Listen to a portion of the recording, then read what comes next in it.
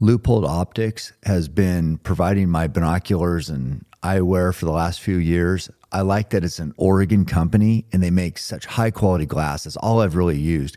And if you can't find what you're hunting, it's going to be tough to kill. So Loophole Optics has really played an integral part in my success these last few years. Thank you, Loophole, for supporting the podcast. One of the favorite packages that I get on a monthly basis is the Black Rifle Coffee Club exclusive coffee roast. The only way you can get it is if you subscribe to the coffee club. This month's coffee is a dark roast called Midnight Rider. This elusive roast delivers a fruity aroma, bright acidity, and tastes notes of berry, cane sugar, and melon. Black Rifle Coffee is America's coffee. As it's veteran-owned and operated, they support hunting and conservation and give back immensely to the veteran community. They are offering followers of the podcast 20% off on your first purchase to the coffee club, or order on their site using code KEEPHAMMERING to get America's coffee today. Every step I take, I move my truth. Every time they tell me stop, I use. Every comment, hate that makes my fuel. Gather up my energy and boom. I hear them talking, saying the way that I move is so reckless. That is a part of my mind I've been blessed with. Giving my blood, so I am relentless. Welcome to the Keep Hammering Collective. I'm here with John and Jenn Rivet, and this is awesome. We're so excited to be here. Finally. When you were in bear camp and you're like, when are you guys going to Oregon again? Like, I don't know. Do you want to come do a podcast? Like, yeah. And then, oh, by the way, also, could you do a little cooking? Yeah. It worked out perfect, though. And it was like not a little cooking. I mean, you guys Just got done just this morning, the lift, run, shoot weekend, and Jenn prepared with help from you and your daughter. a little bit from me, mostly from Julia. Well, you had to go public relations. You had to run errands. You had to go get supplies. I did the grocery store runs. Yeah. That's hard. Yeah. The grocery store runs hard. Especially when that's not your forte. Yeah, and you're trying to hurry. Yeah. And look It's for a store you stuff. don't know. Yeah. Well, yeah, I mean, so we had the lift, run, shoot weekend. It's just finished today, and Jenn prepared all the meals for each day. Just incredible food too. I can't believe how much work that is. Wasn't it a good crowd? Oh, Like you just never know who you're going to get, right? But this was an amazing crowd. They were all beasts. They were all tough. they were. And I've never done anything like this. This was like a kind of a VIP type thing. So it was actually quite a lot of money to participate. Yeah. And I think that probably made a difference, because if you're going to spend that much money, you're going to have, you're going to want to be here. You're going to be serious about what You're you're going to doing. be serious. Yeah. You care. Yeah, you're not going around the corner smoking cigarettes and No. having a beer. No. And it's every person. I didn't hear, so we started Friday, Saturday, today, Sunday. I didn't hear one negative word for 3 days. Nothing. When I saw their workout, it's like, holy mac. It was hard. Eric and Nick were trying to kill them.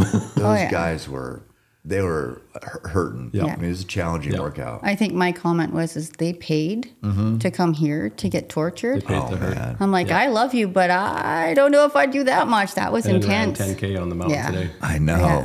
Yeah. I have, some guys that stand out. Everybody is like just great people, but the guy from Australia, he's so hilarious. Then there's another guy from San Francisco, just like smiling nonstop the whole time.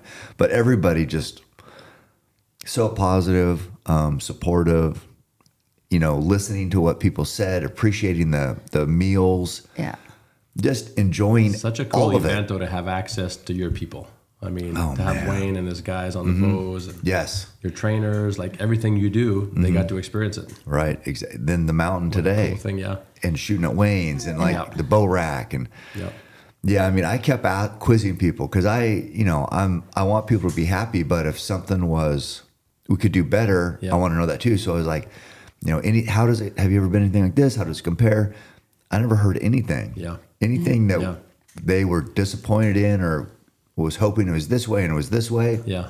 I don't know. How was it to do the classes 4 times over for different groups? Just to try to repeat yourself, or I did. You didn't probably. Mine were all new. It was like everybody got a new one. Wayne's like, did I tell this group or did I tell that last group? But Yeah. I watched some of his and it was really good, man. I learned a lot. I'd sit in for a little bit Really? while the Traegers were rolling and between filling pellets, and I learned a lot. Yeah, if I'm being selfish, I didn't get to hear what they said. Yeah. You know, like I would have liked to hear what Easton said and what Hoyt said and what Wayne said and what Go Hunt said. So I missed out, but cool to have some of the best from all these fields. Yes. All at one place. Yeah, that's the whole goal. But yeah, I mean, Wayne is so passionate about what he does. He is. And such He a takes hard it worker. So serious. Like, it's awesome. I love it. Always. And to see this type of excitement for archery in this community is, you know, there's pictures over there of us, you know, 30 years ago, more than 30 years ago. And you'd never think that it'd ever turn into something like this. Yeah. So, no offense to any other bow shop, but the first thing he does when we get there with our bows, no matter who set him up, he cuts everything off. He just starts over from scratch, from the beginning, and gets it all right. And man, the bow shoots so good after that. It's incredible. My group tightens up. It's so smooth. Yeah, and he's just like the way he can talk to people. Now they've been seeing it on the show, but he's just such a good teacher. Yeah, he's such a good teacher, and you know he's got his ways that he likes to do it. Yeah. But if you've got your own little quirk or something like Jen, there's a certain way she has to do it because of her injuries and stuff. He's like, you know what? That works for you. Keep doing it that way. Like, don't change to what I wanted you to do. That works for you. Just keep doing it. Well, he's changed then because he used to tell me, like, because I always put my thumb behind my neck. Still, it's just like what I've done since I was a kid. And for years, he was trying to get me to change my grip and do this. And I'm like, finally, I'm like, dude, I'm not going to change. So can we just skip to the next part? The first time we came down when he set up my first bow, and I was shooting there at the shop, and he's like, you know, teaching me how to, because I didn't know. I mean, it was kind of like you watch a little bit, but I had just started archery. And he's like, well, you got to hold like this, draw like this, and do all the steps. And I was like, I do my same little, I kind of curve my hand around. And he's like, why do you do that? I'm like, well, I have an earring. Well, you don't need to wear an earring when you're hunting. I'm like, I realize that, but sometimes you do. And then how come this? Well, I always have a ball cap, and I always have I wear glasses now. So it's kind of that tweaking on how you're comfortable and somewhere where I can remember where to get it. And he tried getting me to change it, and my arrows would go all over, and I'd tweak it a little bit and try to go back to it. And then he's like, I'd do it a couple, and I was grouping pretty decent, if I remember right, which was pretty remarkable at the time. And he's like, okay, I guess we'll just leave it. It's working. We should just leave it. And so we're still at the same spot. Like 7 years later. You were shooting good today, grouping good. Your form looks great for not having shot for quite a while. Since 2020. Yeah, that's. I mean, I'm glad you guys got a chance to break away and do something fun because you've been working so hard. We just took like half an hour after we were cleaning up. Then we sat down and visited with everybody for a little bit because we didn't have much of a chance. And then he went and walked by with his bow, and I was like, I better go shoot it. It's been a while. Ethan was out there shooting too, and he said he'd be ready for you next year. He's going to beat you next year. As you get older, he says he's a better shot than me. It's all there is to it. He's a good shooter. Yeah, I mean, he's full scholarship archery. Yeah, 4-year scholarship for archery. Yeah. Wow. He's better. It's just like sometimes, you know, so we think about it for a few days, and then there's all this pressure, and then people are around. And so he was telling me he shot in front of 2,000 people for like a gold medal in some tournament and won. So, I mean, he can do it, but it's still different, you know, and shooting at a 3D elk instead of, they probably usually shoot paper targets, you know, things like that. But yeah, I mean,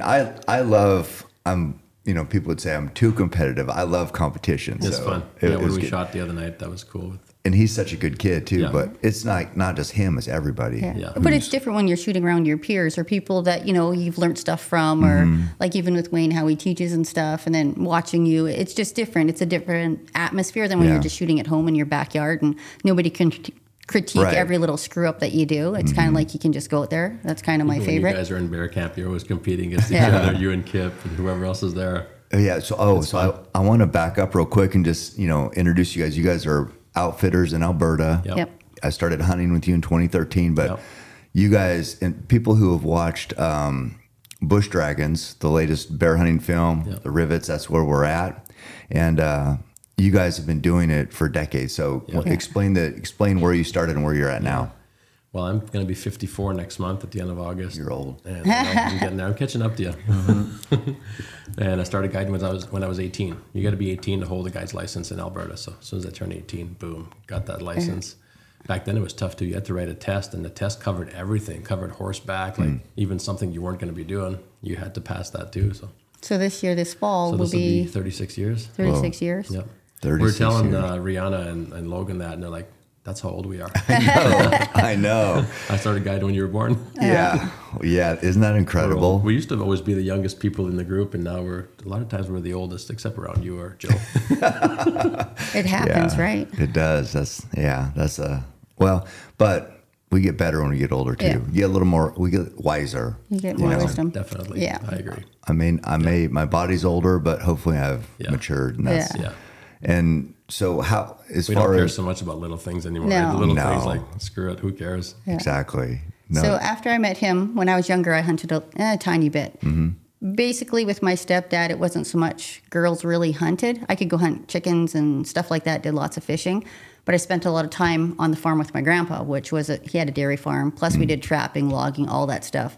So everything that a little girl's not supposed to do, I got to do with my grandpa. So shoot guns, drive tractors, 4-wheels, whatever. DC, I don't know, what was a 4 or something like that. Big cats, all that different stuff. Yeah. So that's kind of where I got a little bit of my background, but I've always been outdoors. Mm-hmm. We went on a holiday, it was camping and fishing. We never went to no big malls. We never went to Disneyland, none of that. It was Right. You had to always, play hockey too, what your dad said you yeah, he couldn't. wouldn't let me. He said they didn't have cups for girls yet. Yeah. And I'm like, I think I saw it. But anyways. Yeah. And then after I met him, started hunting more big, I started hunting big game. Mm-hmm. So let me think, 30, I'm going When to I met her, I hit the jackpot. I knew it too. Like I drove by, we had moved up where she lives, where we We don't hunt have to now. talk about that stuff. That's Oh yeah, that's forever I ago. seen her standing in the front yard. It's up in the bush country. Like there's, was it slow motion, There are a like few people up like there. hair blowing in the wind? I just knew that was her. Yeah. Yeah. And then I found out she could flesh a hide. She could skin a deer. It's like, yeah, that's the one for sure. Yeah. Well, and She was hot too. Oh, yeah. Yeah. That was a long time ago. Still pretty hot. Yeah, long we time could- ago. we- Yeah. Well, like, maybe it's not hot. Maybe it's a distinguished, or wait, beauty. Just beautiful. Yeah. Natural Yeah. beauty. How Yeah. about that? That Rugged. That sounds, yeah, that sounds respectful. Yeah. Not rugged. Yeah. We're rugged. Guys can be rugged. I'm thinking, what do you wear when you go here and there? I'm like, trying a bunch of stuff. And I was telling Lisa, I'm like, ball cap, T-shirt, sneakers. This is 99% of my life. But It's so much fun now that the kids are all grown up. And I mean, when the kids were little, Jen was home raising them. She wasn't going to let somebody else raise her kids. Yeah. So Well, I was I- guiding by myself then. It sucked to be alone for a month or 2 or 3 without her and bet. the kids a lot Yeah. of times. Yeah. I'd get home sometimes. The kids didn't recognize me. They're like, so Yeah. probably about 32-ish years ago, I got my guide's license and started doing that. But I never started guiding because we started family. I mean, when the youngest one got older, I'd go out a little bit and I'd do cooking and guide a little bit. But it was kind of like my kids were first. That was my purpose. And then all as they grew up. got older, then of course I jumped into it more. I mean, they're self-sufficient teenagers, I think. That was scary. And then the turning point was as they all got older and old enough to guide and work with us, they all started working with us. So it's really cool. Yeah. And now you're still out there working on the bears, Yeah. still cooking. But you're one of the first ones out there to start skinning. yeah. and taking I care love of it. it's nice Skinning. with Julia doing a lot of the cooking now. Jen can Yeah. be, I mean, she used to do it all. She did the guiding and the cooking and skinning. And That used to be tough, especially now- for moose hunts. You'd be up at like 4 o'clock in the morning. I'd get up, make breakfast, make lunches, get all the gear together. Then you head out and you guide until like lunchtime. Then you come back, make lunch. Then you're out. And it was just like, it's exhausting. I love skinning a bear with her. But it and was you, fun. Like Yeah. the 3 of us together, or when Yeah. you and I and Roy skinned grizzly Yeah. bear and a black, a Goes couple of grizzlies. fast. Yeah. Yeah. Yeah. Get a few people that know what they're doing. It's fast and it's nice. But it's a different thing when you're skinning, like that animal that you harvested. Yeah. I mean, it's there. You're skinning it. You're talking about the hunt. You're talking there's about so much camaraderie when we're Yeah. skinning an animal. Like, well, Yeah. with you, we got to have some music on. We got to have some Luke Bryan or something. No, playing, it's eh? fun. It's Yeah, fun. but when you're out in the field, I mean, you're whispering a little bit, talking about what's happening. But Yeah. it's like, at least when you're skinning and butchering stuff down, it's like you can talk about everything and you can catch up on Right. everything. Yep. It's kind of that, I don't know. It's more than camaraderie. It's, like fellowship. Yeah. Yeah. Yeah. You're taking off chunks of meat. You're taking off Yeah. back straps and quarters. Yeah, just the act of what we're doing is powerful. Yeah. You know, it's an animal that we killed on the hunt and Yeah. now we're taking care of. So just that elevates Yeah. anything else we're doing to a higher level. Yeah. And then if the conversation just feels a little richer, a Yeah. little more meaningful Yeah. because of what we're all working Yeah. on. Yeah. So yeah, I understand. Yeah. takes you back to your roots, your Yeah. traditions, your like where you come from. Cool too when you're using knives from people Montana knives and things like that. You're using everything fits in so good. There's a couple, thinking of that. There's a couple times when we had Rogan up there the first time. Remember, I can't remember who took the picture, but Rogan hunted bears. Yeah, I know. But remember when he was skinning out we were skinning out the bear right by the other house there in Swan Hills. Yeah. Yeah, and so that picture's there, and that was a memorable time. But then also me, you, and Roy having Luke in the middle of nowhere, Alaska, having Luke Bryan playing on the phone while we're skinning out a big brown bear. It's like, that's like once in a lifetime. I'm glad you took me to Alaska. I got to meet Roy. Yeah. Yeah. I'm glad you got to go too. So in your shirt, tell me about your shirt. I like that. Arise, kill, eat, and then Acts 10:13. Yep. Do you know what do you know exactly what that one is? It's they're talking about what was kosher to eat and what was allowed to eat in the Jewish culture and stuff. And at this point they're like, just Peter. They was talking to Peter, and it's like, Peter, arise, kill, and eat. Like, just go eat something. Yeah. Right. It's not. But it's really bad fitting out there that you can eat. Yeah, it's really fitting. I mean, that's what you do, right? If look back in history, you couldn't go to Costco or department store. It's like if you didn't get up, go do it, go hunt it, and get something, you weren't eating. Yeah, that's just a fact. Right. Unless you had some rich king or something that had his little. Yeah, we're here because our ancestors hunted. Yeah. No, I like that. Yeah, and our ancestors both that's tradition on both sides. So the trapping, people that hunting. used to message us and like, you guys are going to go to hell because you're killing bears. It's like, nope. No, I'm pretty sure the opposite. Going to kill and eat. Yeah. And I do like that you got the arise, kill, eat, the end of the bear skull, because so many people, like that comment might suggest, but so many people don't even think about eating bear for whatever reason. Yeah. It's got such a bad rap over time. And then I don't know who was saying it. Maybe Kip. Kip comes up with a lot of facts or history or pseudo facts, but he said that, like, I think the settlers out here would kill deer for hides and bear for meat. Yeah. Mm-hmm. And then somewhere along the way it changed, and then bear were like supposed to not be good meat for some reason. I think it had something to do with Winnie the Pooh.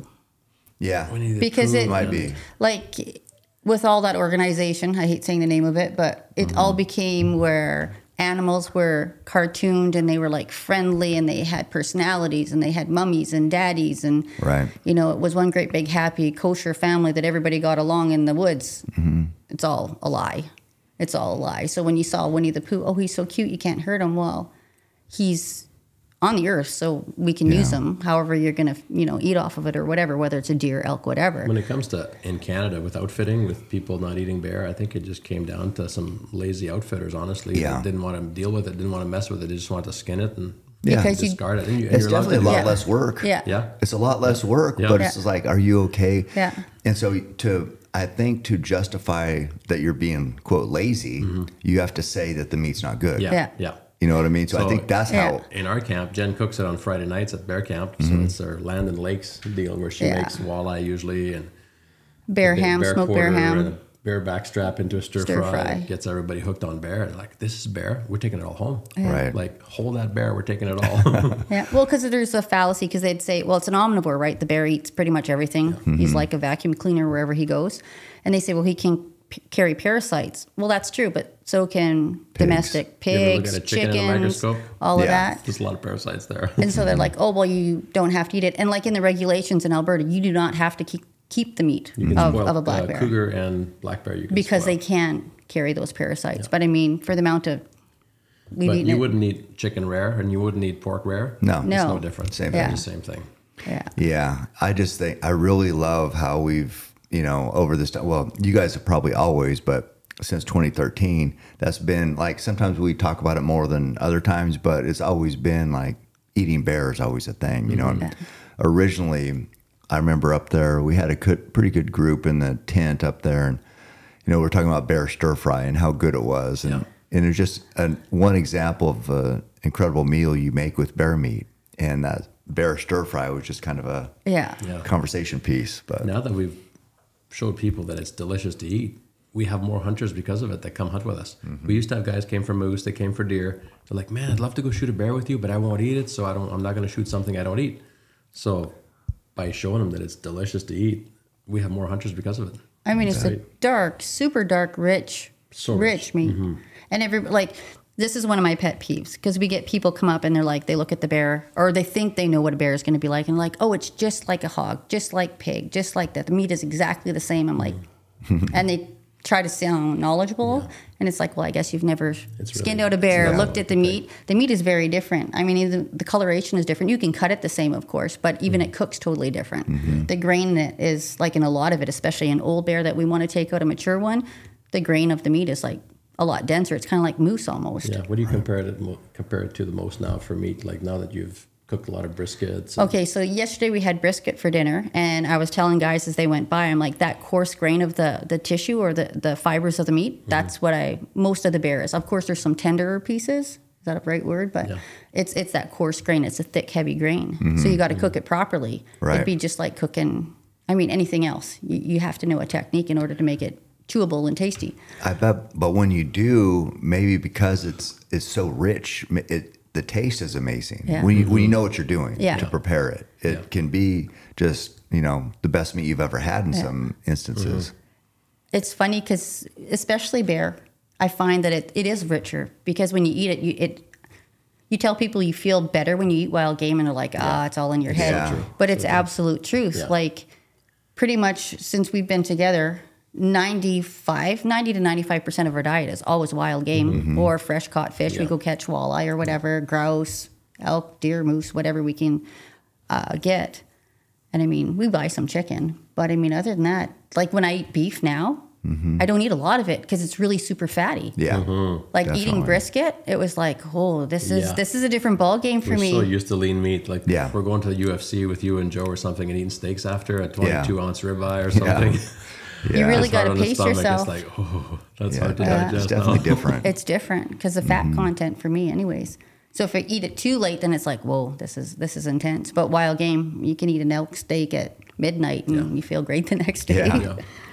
Well, I was interested. This journey you've been on as an outfitters, and obviously raising a family. How has it been to get where you're at now? Because where you're at now, it feels like to me, I don't want to say everybody knows you, but it feels like everybody knows you, and knows of you and knows of I feel like in the bear world, we're known well. Like if you want to go somewhere and succeed on bears, come to our place. Yeah, that. How does that feel? Feels good. It's we work hard at it. Like we don't just do it half-assed. We do it. Well, everything you do, you're full speed. We're baiting as many baits as we can run. We'll go through 120,000 pounds of bait every year. You could do it easier and less work, but you wouldn't have the success that we have. Yeah, but you're supposed to go all in. Like Integris, this is your livelihood. This is what you represent. Like, it's more than just, not just the hunt, just everything that we do in camp. I like it to be more, if I can call it more of a family style. Like, we're not big on, and we haven't been for years, is like anybody that's a big drinker or, really loudmouth or really vulgar, all of that stuff. It's just like it kind of takes away from the novelty of camp. So I really like that, where it's just close-knit. You can go and you can, get to know people. And that's why we do it.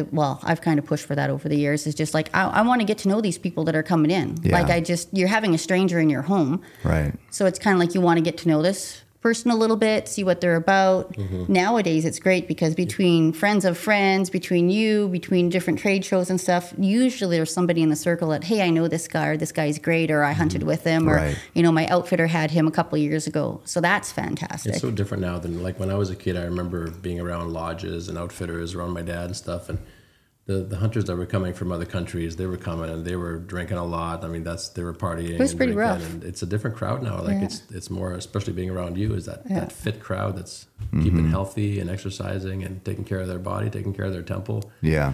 So we don't get that much drinking anymore. It's pretty rare. Yeah. That's so. I would think just in general, if you guys wanted to, which a lot of outfitters, it's a hard way to make a living, but I could see a lot of outfitters going, God, I could have double the hunters in here and make double the money, because you have access to so many baits. But as you've learned over the years, sometimes the camera doesn't work or whatever. Sometimes a bear moves through and doesn't come back. Sometimes different things. So you have to have a large inventory of baits and hunt just the best ones.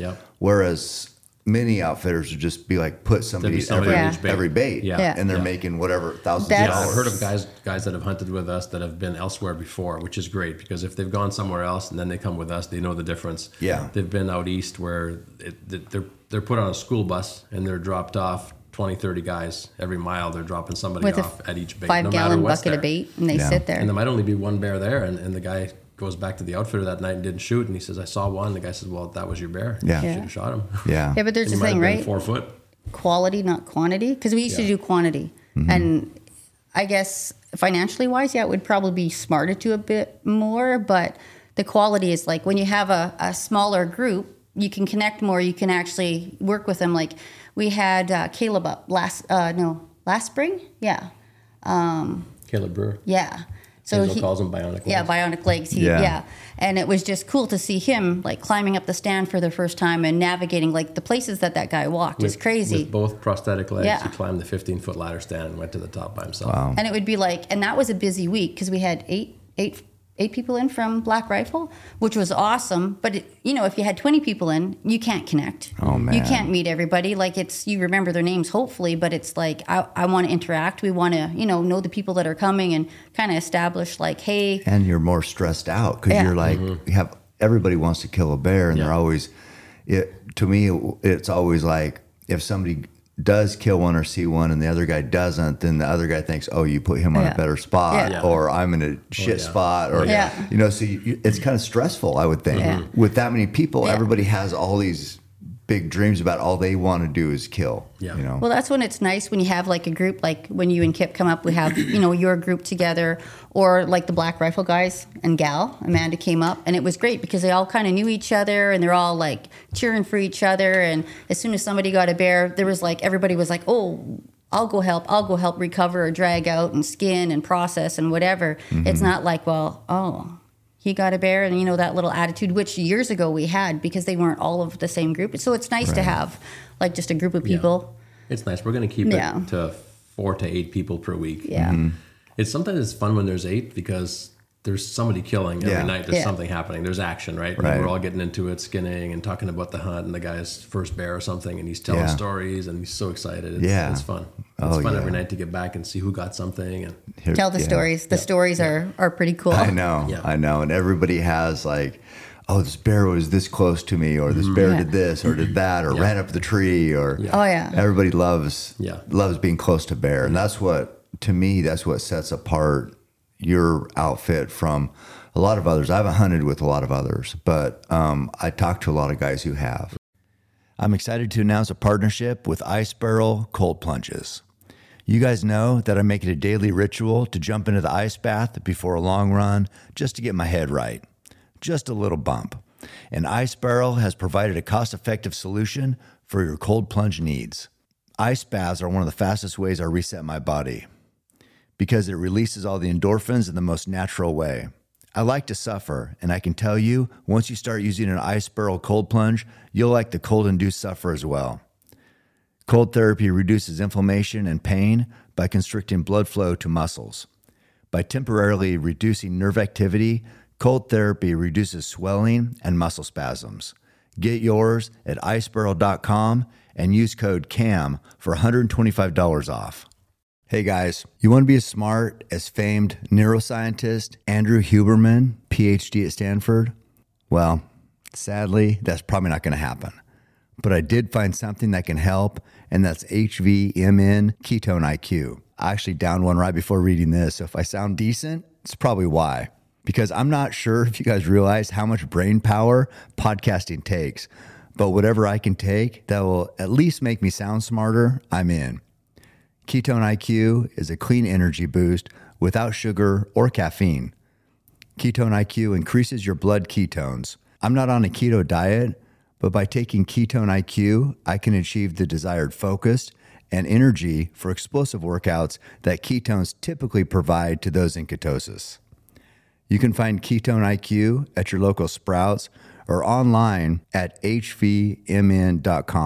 Use code CAM, C-A-M, for 20% off your first order.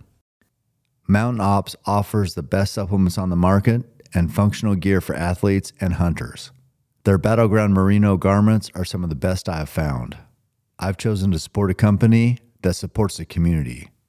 A portion of every sale on Mountain Ops website, www.mountainops.com, goes to help feed a family in need. Use my code KEEPHAMMERING for 20% off your first purchase and also receive free shipping.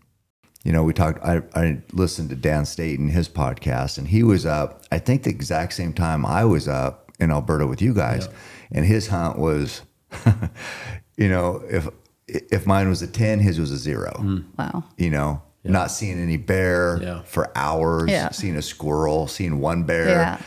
You know, and that's, sadly, there are outfits like that. And, you know, I think that time, there's always, you can always say, well, there's fires, or I know the fires do affect it. But yeah, I mean, it's, I think you guys put in so much work and have such expansive land that you're going to find bear somewhere. Yeah, we're baiting 5,000 square kilometers there. That's a lot of country. And we want it to be an experience for the guys too, because we've heard other stories from different people that go all over and like, well, the hunting was great, but the food was shit. Right. Or the cook was this, or the transportation was this, or I was basically, I mean, they were expecting to sleep, whatever. And then there's other guys that like, well, the food was excellent, but the hunt was shit. We couldn't find a deer for the life of us. So it's kind of that balance. And that's why I think I treat it more like a family type setting, you know, so it's more comfortable, and we're hoping everything's pretty good. So you can, how do you say it? You control the controllables. Yeah. And with nature and what the bears are doing, you just put in all your effort to make it as good as you can to make sure they're following the program as good as they can.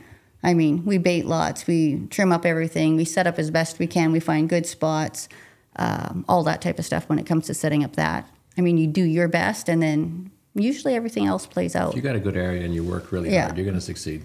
Yeah, there's a lot of bear up there. There's a lot of bear. And you guys hunt Crown land, which is for down here, it's public land. Yeah.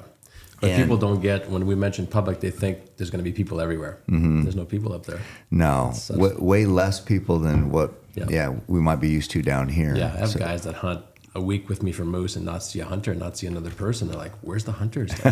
This is way up. There's not much people up here. And especially archery. Yeah. I mean, there is a decent amount of archers in Alberta, but it's not like coming to the States where it's just like we were just at TAC last week by Salt Lake. Yeah, you guys have bow hunters. That was crazy. The intense amount of people. In Canada, you'll have a few. We'll bow hunt southern Alberta with the kids for several weeks and not see a hunter. Not see another bow hunter. Now, when gun opens, there's some people, but still it's limited draw. So it takes 6 to 8 years to get drawn for a buck tag there. So and we can bow hunt those tags every year for 2 months. And see, beautiful. That was the main reason why I wanted to start archery. It's because years ago I had messed up my shoulder. I dislocated my collarbone, so I couldn't pull a bow, and then finally healed that up. And they had switched it to where a lot of the zones, before you could hunt moose, any resident could hunt moose, archery full season. And then they changed a lot of zones where you can hunt archery for moose, but other than that, you have to put in a draw. And it was like, so I was only shooting rifle back then. So you had to wait like 3, 4, 5, 6 years. And I'm like, this is BS. Right. Because everybody else is hunting moose and killing moose, and I can't. And so I actually got pretty pissed off about it. I was like, lest you hunt everything every year.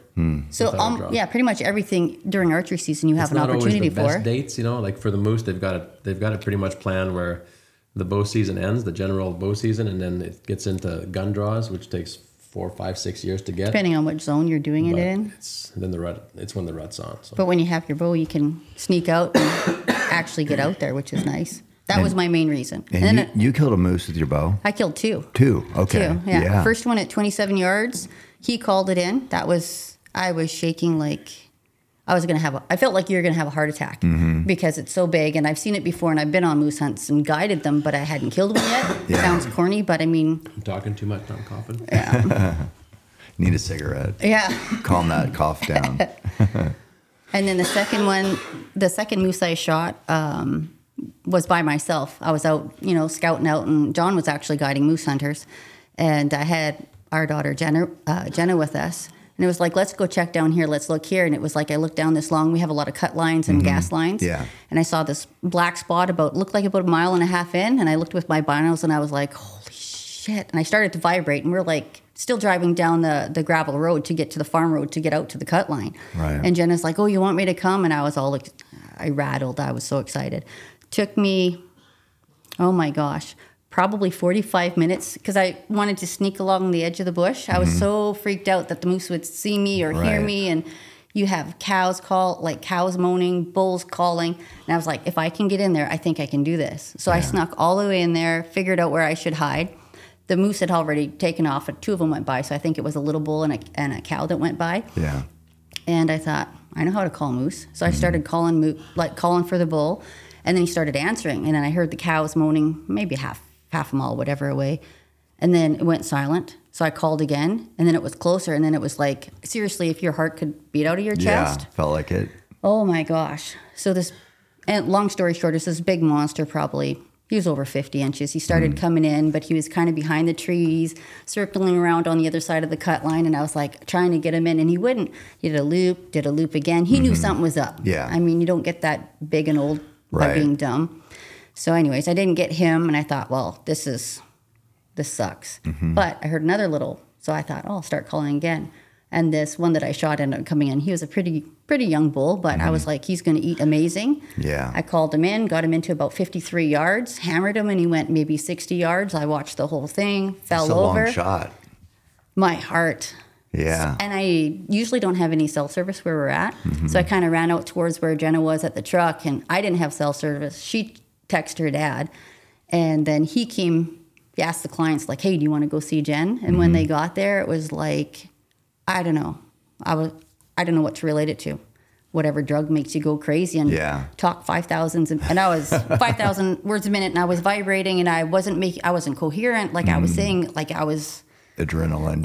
And so excited. Yeah. It was insane. Killing a moose with an arrow is not, I mean, that's hard. It is. Yeah. And they walk in front of you. They're freaking massive. Yeah, they're giant. It's intimidating because when that big one was coming in and calling, and they're tilting their head and their eyes are kind of doing that kooky stuff, I was like, I'm just around little poplar trees here. So I actually started looking where I can kind of back myself. So I had a little, because I know they can get pretty ornery. Yeah. So, but that was cool. And then everybody came help me skin it out and load it, and it was great. You can't beat that part either. It was, and so that bull, I mean, we share it with everybody. Like my mom, my dad's not around anymore. So it's like, bring her some, you get to share some with the neighbors. And then when clients come up, it's like, I don't know. It just means more when you kill it yourself. Oh yeah. No. And since then you've killed big bucks, big bears, all with your bow. Yeah. He says I'm spoiled. John says I'm spoiled because I've killed quite a few nice bears. I know. I'll sit for them. Yeah. We each have kind of our own personal bait, and I mean, I'll sit there when we don't have anybody every day that we don't have them. And like when all that COVID crap was happening, nobody was there. So I was like, I'm going to go sit. So I sat a couple weeks, going to sit again. I mean, and then finally, Big bear comes in. Yeah. Big freaking bear comes in. Yeah. You're a big bear killer. I know, she is. Yeah. Yeah. He wants me to get the last two. So I got a giant black bear in 2022, and then I got a giant color phase. Did I say that right? 21 and 22. Yeah. Blur. See, COVID makes everything blur. Both Boone and Crockett skulls. Yeah, I know. Yeah. Giant. So he said we should do full mount on both so we can take him to trade shows and stuff. There you go. I'm like, that would be cool. It'd be like moving a bus. I know. Those things get milk blood. Okay. Maybe it'll make you feel better. With having so many clients come up, what do you think? Tastes good. You like it? Yeah. Yeah. What do you, I don't know, what determines whether somebody's going to be successful? Because I'm sure you see people, is it messing up in crunch time? Is it not paying attention to the position of the bear and making a poor shot? What screws people up? Because we've already established you're in an amazing country. You guys work your ass off. Yeah. There's big bear. So what screws guys up who's coming from, I think most people probably come from the U.S. to hunt with you. Yeah. I think the biggest maybe couple is like, so when everybody gets into camp, we have like full-size mount bears there at the house. And you kind of go over shot placement and all the details, and if they've never done it before. I think for me, what I found, and most of them will listen pretty good, it's the movement and the smell. It's like, we use Thermacell a lot. We always have it there. Before Thermacell we had it and it was invented or whatever. I mean, if we were using off or whatever Muscal, whatever the mosquito, because there is mosquitoes. Yeah. When we'd go in, we'd spray ourselves, of course, and then when we get to the bait, you'd spray it so the bears would get accustomed to that. And now with the Thermacell, that's just the go-to. Yeah. So, but you get guys, pretty much most of them are guys that we get. They'll come in and they'll, shower in their Old Spice. And I was like, whoa, what are you doing? So you go over all of that and you tell them so they do it once and then they kind of forget and they kind of go into their old mode.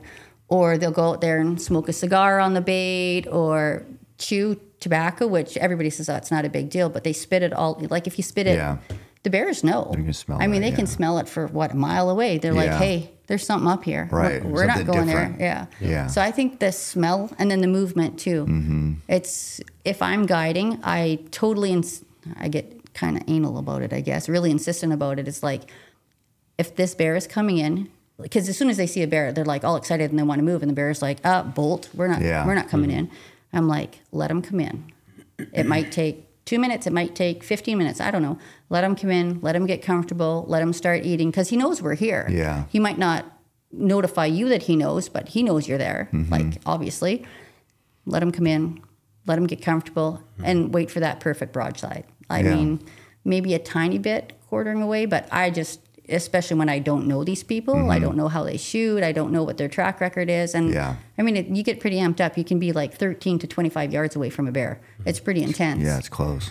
So I'm like, broadside. And if they don't listen and they're like, oh, what happened? I'm like, and I'm always whispering to them. I try to sit so I can just relax, wait. And one, get mad because the bear took off or whatever. And I'm like, just chill. Like, it'll happen. So movement and scent. Yeah. I don't think there's that much more you can screw up on except shooting him in the ass or something like that. Yeah. I think I've seen people screw up is it's tough to, like a shoulder is really visible on an elk.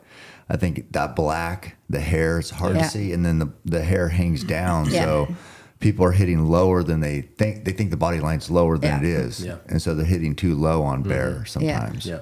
But and then bear never seem like they're, it's different too because it'd be easy to kill any bear. Yeah. But if you're going to kill an old bear that's been around, a big boar that's at least 10, so it's been through the routine a while, maybe could be 15 to 20 years old. Yeah. Those bears don't like offering you a wide open rib shot. Well, look at your bear this year. Yeah. He's like, no. Yeah. And he just knew. It's just like he wasn't looking at us, but as you said, they know. It's so crazy. Look at your brown bear in Alaska. Yeah. He's facing us the whole time. Turn. And we were so quiet. And then when we're high. Yeah. It's like how? But they just know. Well, there's times we'll be sitting at the bait and you see the bear walking up straight behind the barrel, all the way up. And you're like, okay, eventually he'll come out and he'll give you a broadside. So he comes up at the back of the barrel and seriously, he'll look at you above the barrel and lay exactly behind it. Big old monster bear, feed, look at you like this out of the barrel, come back. And then when he gets up to go, he'll stand up on the barrel and eat and kind of, in my head, I'm playing, you're just winking at us like, haha, like you can't get me. And then when he's done, he drops down, 180, straight out. So all you get is butt. And like, seriously, we've had bears that consistently will do those. Yeah. The big ones. They just know that they know, I think, that they're vulnerable when it's perfectly broadside. Yeah. And look when they're fighting each other. Yeah. A lot of times they're always between them. Yeah. Yep. Yeah, but how do they know? It has to, obviously they smell us. And even if you're still as a mouse, it's like, how do they know to be that cautious? Like, what's in their brain to make them that cautious? I think it's like, even if they're not looking at us, if somebody was standing in your kitchen, you wouldn't even have to be looking at them. You'd know that there's somebody in here. So to them, I think they know the woods that well. Yeah. It'd be like, or if you hear something fall in your house, you're like, did something just fall in the bathroom? So they know, even if they're in the trees, they know where they heard that noise. Yeah. So it must be, they're just so in tune. It could be another sense that we don't know either. Right. That we don't have. It very well might be. Yeah. And some guys will say, oh, do you think he sees us? Absolutely. Yeah. Well, people told me bears have horrible eyesight. I says, well, that's probably a load of crap because they can see. So that one's been repeated by people for the last 40 years that bears have poor eyesight. I think they see very well. Scientists have done research on them. They have about the same eyesight as us. Yeah. I believe that. You think one's feeding and like I tell all the guys, like if they're feeding, baby movements, just like shooting a whitetail. Like, and if you have to freeze, he looks at you, you freeze and you move and then freeze. Like as the bear's feeding, if he looks, guys are like, oh no, he sees me. I'm like, just don't move. It's just like stop, go. Yeah. Yeah. If you're drawing and you're picking it up and all of a sudden he looks at you, just freeze. Yeah. And as soon as he turns his head, finish it up. And I mean, when they're eating, they're crunching, right? So their hearing's a little bit less, and they're focused on the food, especially a beaver or the sweets or whatever. That's when they got mosquitoes in their ears too. You got mosquitoes buzzing all around. Right. I'm glad it's him, not me. Yeah, I know. We got thermocells. We don't even know there's bugs at the. God, it's so nice. But you do know when you run out of the butane? Yeah. Oh, for sure. Holy smokes. And I like when it's cold too.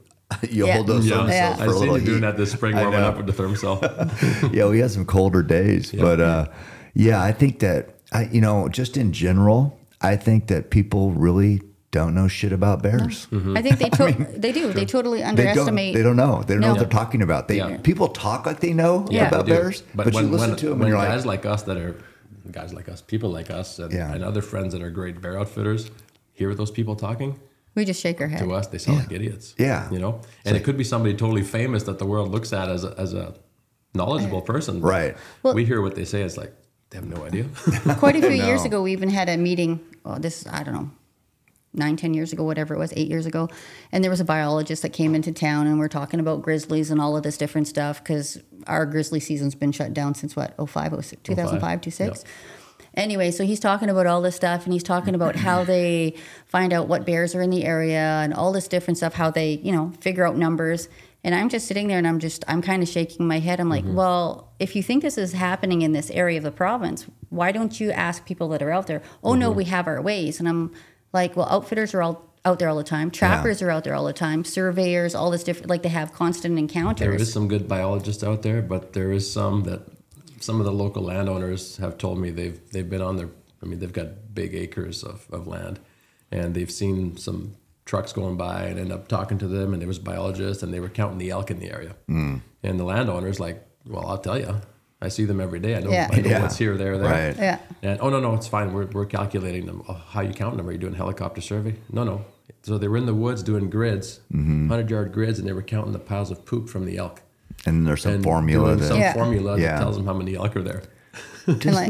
Ask the people that see them every day. Yeah. And I'm like, you realize they move from here, from whatever the poplar, and then they'll move over here, and then closer to winter they'll move towards the farmland, like where we live anyways. So it's like, well, if you're counting all those areas, I'm sure they have some method of madness to it. Yeah. But sometimes I just think it's just about numbers, and sometimes. I don't think, maybe I'm wrong on saying this, but I don't think all the biologists have, it's not the interest of really hunters or conservation. Some of them kind of lean a little bit. Some of good, but some of it really. Some of it leans, I don't want to say animal activist-ish, but it kind of is that. A lot of times they're going to err on that side. And it's not like a stewardship type either. It's where it's a couple of the guys that we've talked to, and I was like, I kind of because of funding too. We can't do helicopter surveys in each unit every year. It's just too much money, right? So a lot of times we're 4 or 5 years behind. Where that moose population was going down, and it's too late. Right. Every time they say, we should put this on draw or limit how many tags are in this area. Well, it's been hammered for 10 years, and now you do a study. And we're out there, or other guys are out there. We see it every year, either going down or going up. Yeah. Right now, we're seeing it going up. Where we hunt bears and we're taking out these big mature boars. We're seeing more moose tracks. We're seeing more moose every year, a little bit more, and it's all those calves that we're saving. Yeah, I couldn't. A big boar, man. It'd be, we've seen numbers on grizzly or brown bear what they kill, but I bet a big black bear can cause damage. Growing up, my dad's always said, and he was in the bush all the time, prospector, geologist, involved in wildlife, and he always said 50% of the calves get taken by bears every spring. Well, now with those studies in Alaska that you guys shown, it's incredible. Yeah. 30, 40 calves in a 30, 40 day period. That's insane. All killed basically, or maybe 3 weren't killed or something like that. It's just they get in this killing frenzy, and they're it's just instinct. Yeah. They're not you couldn't say it's like a human murder or anything, and they're just doing what they're bred to do. Being bears. Being bears. So when I see news saying there was a person eaten by a bear, it was very unusual. No, bears kill things. Yeah. No, there's nothing wrong with that bear. That's what he does. Yeah, he did his job. Yeah. Oh, he was a sick bear. He was probably a sick, malnourished bear or something like that. They don't promote it very much. They keep it pretty quiet when people get eaten by bears, but we have some all the time. Last year we had that helicopter pilot near Swan Hills by our place. Right. she was flying in tree planters, and then she spends the day there waiting for the people to get done and flies them out. And she was picking blueberries by the helicopter, and the bear got her. So low on the ground picking blueberries. That wasn't a sick bear. That was a bear. That was a predator. That was his berry patch that he took over. It's fall. They take over areas, and that's their feed before they den up. And that's where she was. She was probably down low, bent down, picking berries, looking small. Mm-hmm. And they're an ultimate predator. It's not like a field mouse. They're out there. That's what they need to do. That's what they do. If that helicopter pilot would have had a pistol, it would have probably saved her life. Yeah. But for people who don't know, those are illegal in Alberta. Yeah. You can get a permit if you work in the woods, but it's such a pain that nobody does it. It's rare. The odd person has one. We could do it. We keep saying we're going to do it. Yeah. Mm-hmm. But it's such a pain. It's got to be trigger locked. It's got to be in your safe. We can take it from home to the gun range. Generally, that's all we can do with a pistol in Canada. I wonder if it feels like, I know everybody they cuss about their fish and game department, but it feels like, I wonder if Alberta could do better, because I know grizzly numbers are going crazy. Oh, they are. But like where we hunted, like where I killed this big brown bear in Europe, you mentioned hunting with me and Roy, they, with terms of moose populations, they allow 2 brown bears to be killed by non-residents and 3 black bears. So you can go up there and kill 5, one guy kill 5 bear, because they know that you have to kill that many bears. That's why. That's because they know they're killing the moose, they're killing the caribou that the people need to live off. Yes, right. So they're trying to balance it. Mm-hmm. Yeah, and so I wonder if Alberta could take a page from Alaska. Yes. And man, wouldn't that be nice? And Alberta has I've been to other provinces. Alberta has some of the best management, some of the best officers, some of the best biologists. Like it's a good place. Yeah. But with the grizzlies, like you're looking at it, we know for a fact from where we live. The grizzly was political, just like British Columbia. Yeah, right. It was there was all no political. reason for British Columbia to shut down. They have tons of bears, large numbers of grizzlies. But you think these sows are having 2 to 3 cubs every 2 years? So they got to expand, because they're not going to stay in that same territory. So you think now it's been closed for 20 some years? Yeah. Right? The year that they got to shut keep it down, on expanding. 2005, they shut down the grizzly season. The local warden in our town in Swan Hills was a great guy. I loved him. Yeah. I miss him. He's gone now, but he's passed away. He was the bear specialist for Alberta. He was the bear problem guy. If there was a problem anywhere in Alberta, somebody Black had or a grizzly. problem, they would fly him in. He'd take care of the problem and fix it. And when they shut it down, the biologist that shut it down he did it for political reasons. Yeah. Like, in my opinion, and in that game warden's opinion, they said the whole Swan Hills region, which is like 100 and something miles by 80 miles, it's a big area, that there was 30 or 40 bears in there. Well, the local warden said there was 40 at the dump. Oh. So obviously I don't have them all at that dump, No, for sure. So they're wrong with the numbers. Yeah. And we see them. I mean, they're out into farmland. They're expanding farther than they have been for a long time. They're in farmland. And they're intimidating when you're not used to running into them. Well, I saw a video of this, when you guys were getting the beavers of that bear. Yeah. I mean. Yeah, I'm driving home with a truckload of beavers. And there's a police officer watching this grizzly. So I pull over and I'm watching him, and all of a sudden the grizzly's nose just starts going up. And he smells my truckload of meat beavers. Wagon, yeah. Beautiful to see them. They're such beautiful I know. animals. But they are intimidating. But they need to be hunted. There needs to be. When they shut it down, there was, I think the year before, they would give out 125 draws. So it wasn't just, not everybody could buy a tag. Back in the day when I was a kid, you could. Everybody could buy a grizzly tag. It's a hard animal to find, hard to get. So out of that 125 draws, they would kill about 25 bears. So, which was decent management. That's better than killing 25 bears that are problem bears for nothing, and they just go to waste. Right, exactly. You also have hunters doing it, managing it, and then the bears are not such assholes when you see them because they're not the top of the food chain. They get hunted. There's a big difference when they're hunted and when they're not hunted. Yeah. Every grizzly we see has an attitude.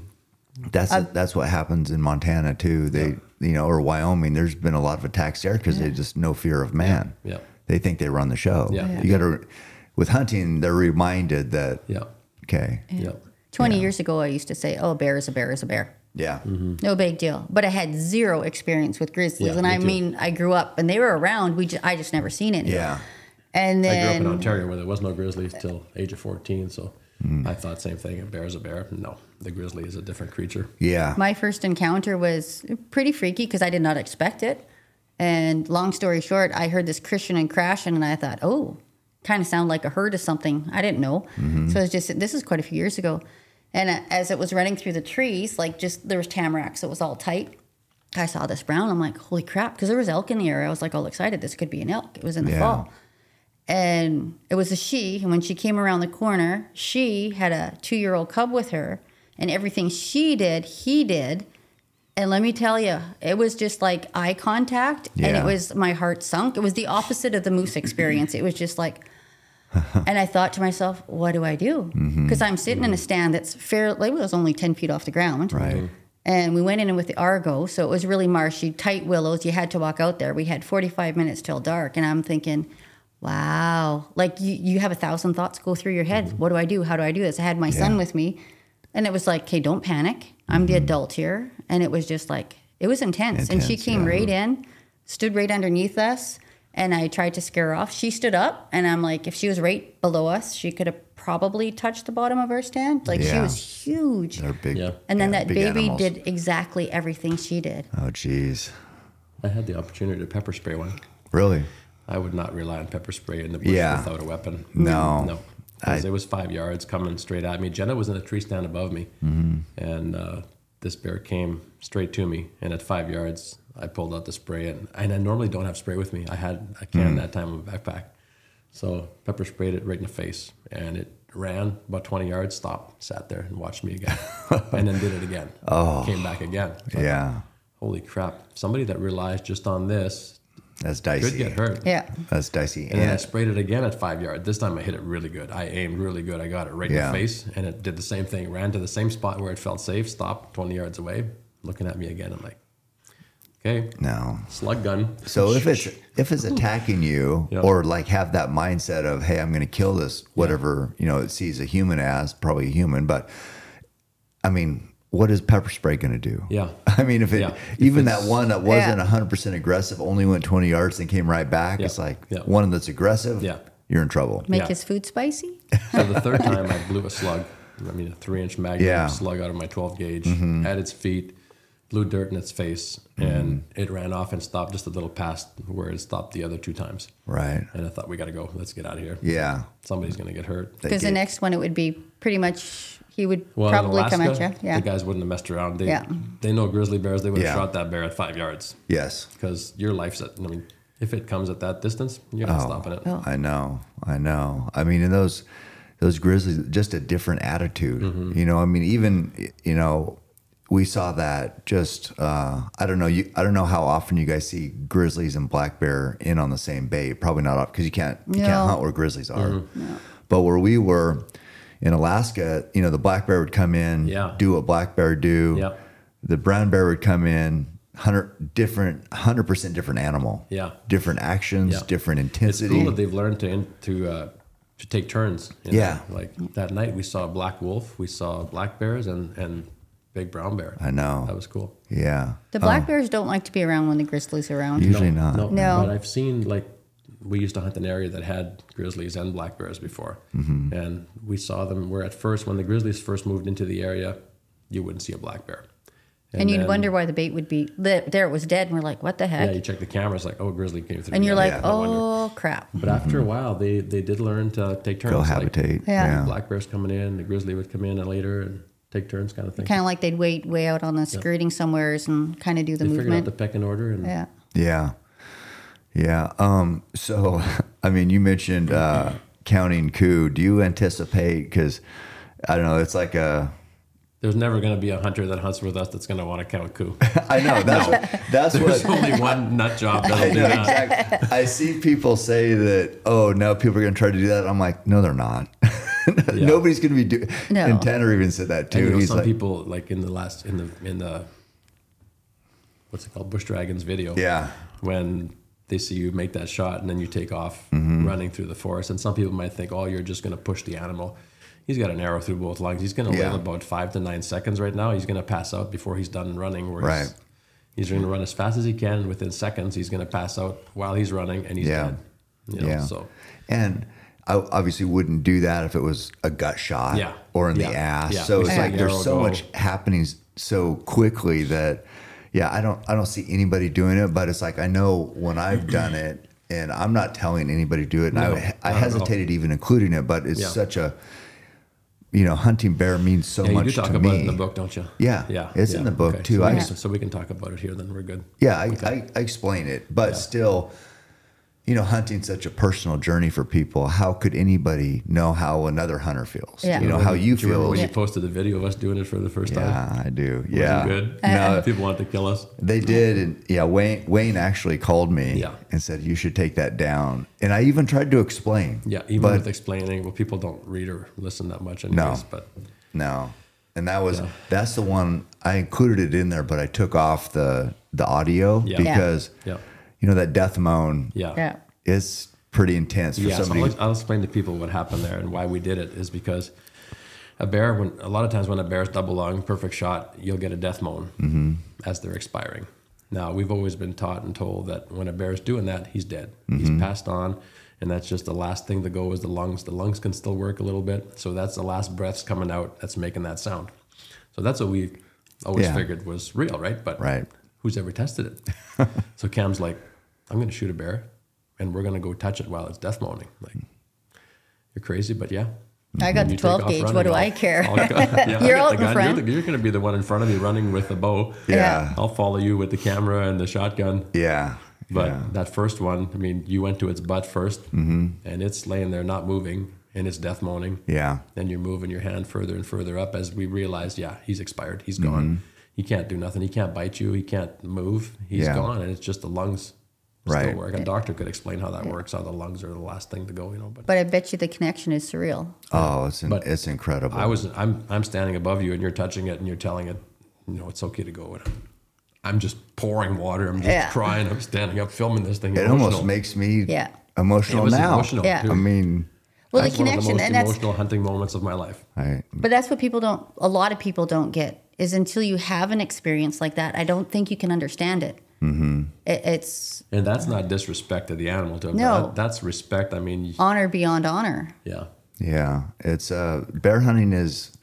I don't know, and I don't know why bear death moan, and because you talk about lungs. Well, they're very vocal. You think about all the sounds and everything.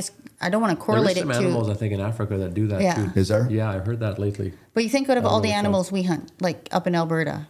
Is there anything else that's vocal like that? No. And I've even seen people watch the video and say, "Why'd you guys add in those sounds that the bear made?" And I'm. What are you talking about?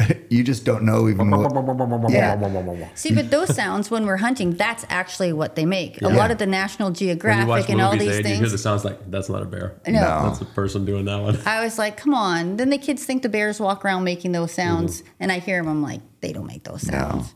Not like that. Those sounds are so unique to bear, but it's they're making sounds all the time and communicating with each other. Yeah. I was after this big boar for a couple of days. Well, I only had a couple of days this spring, and he ended up coming in, and he had first this big old sow came in. I was like, okay, and then I heard this. It almost sounded like in the distance, like a moose.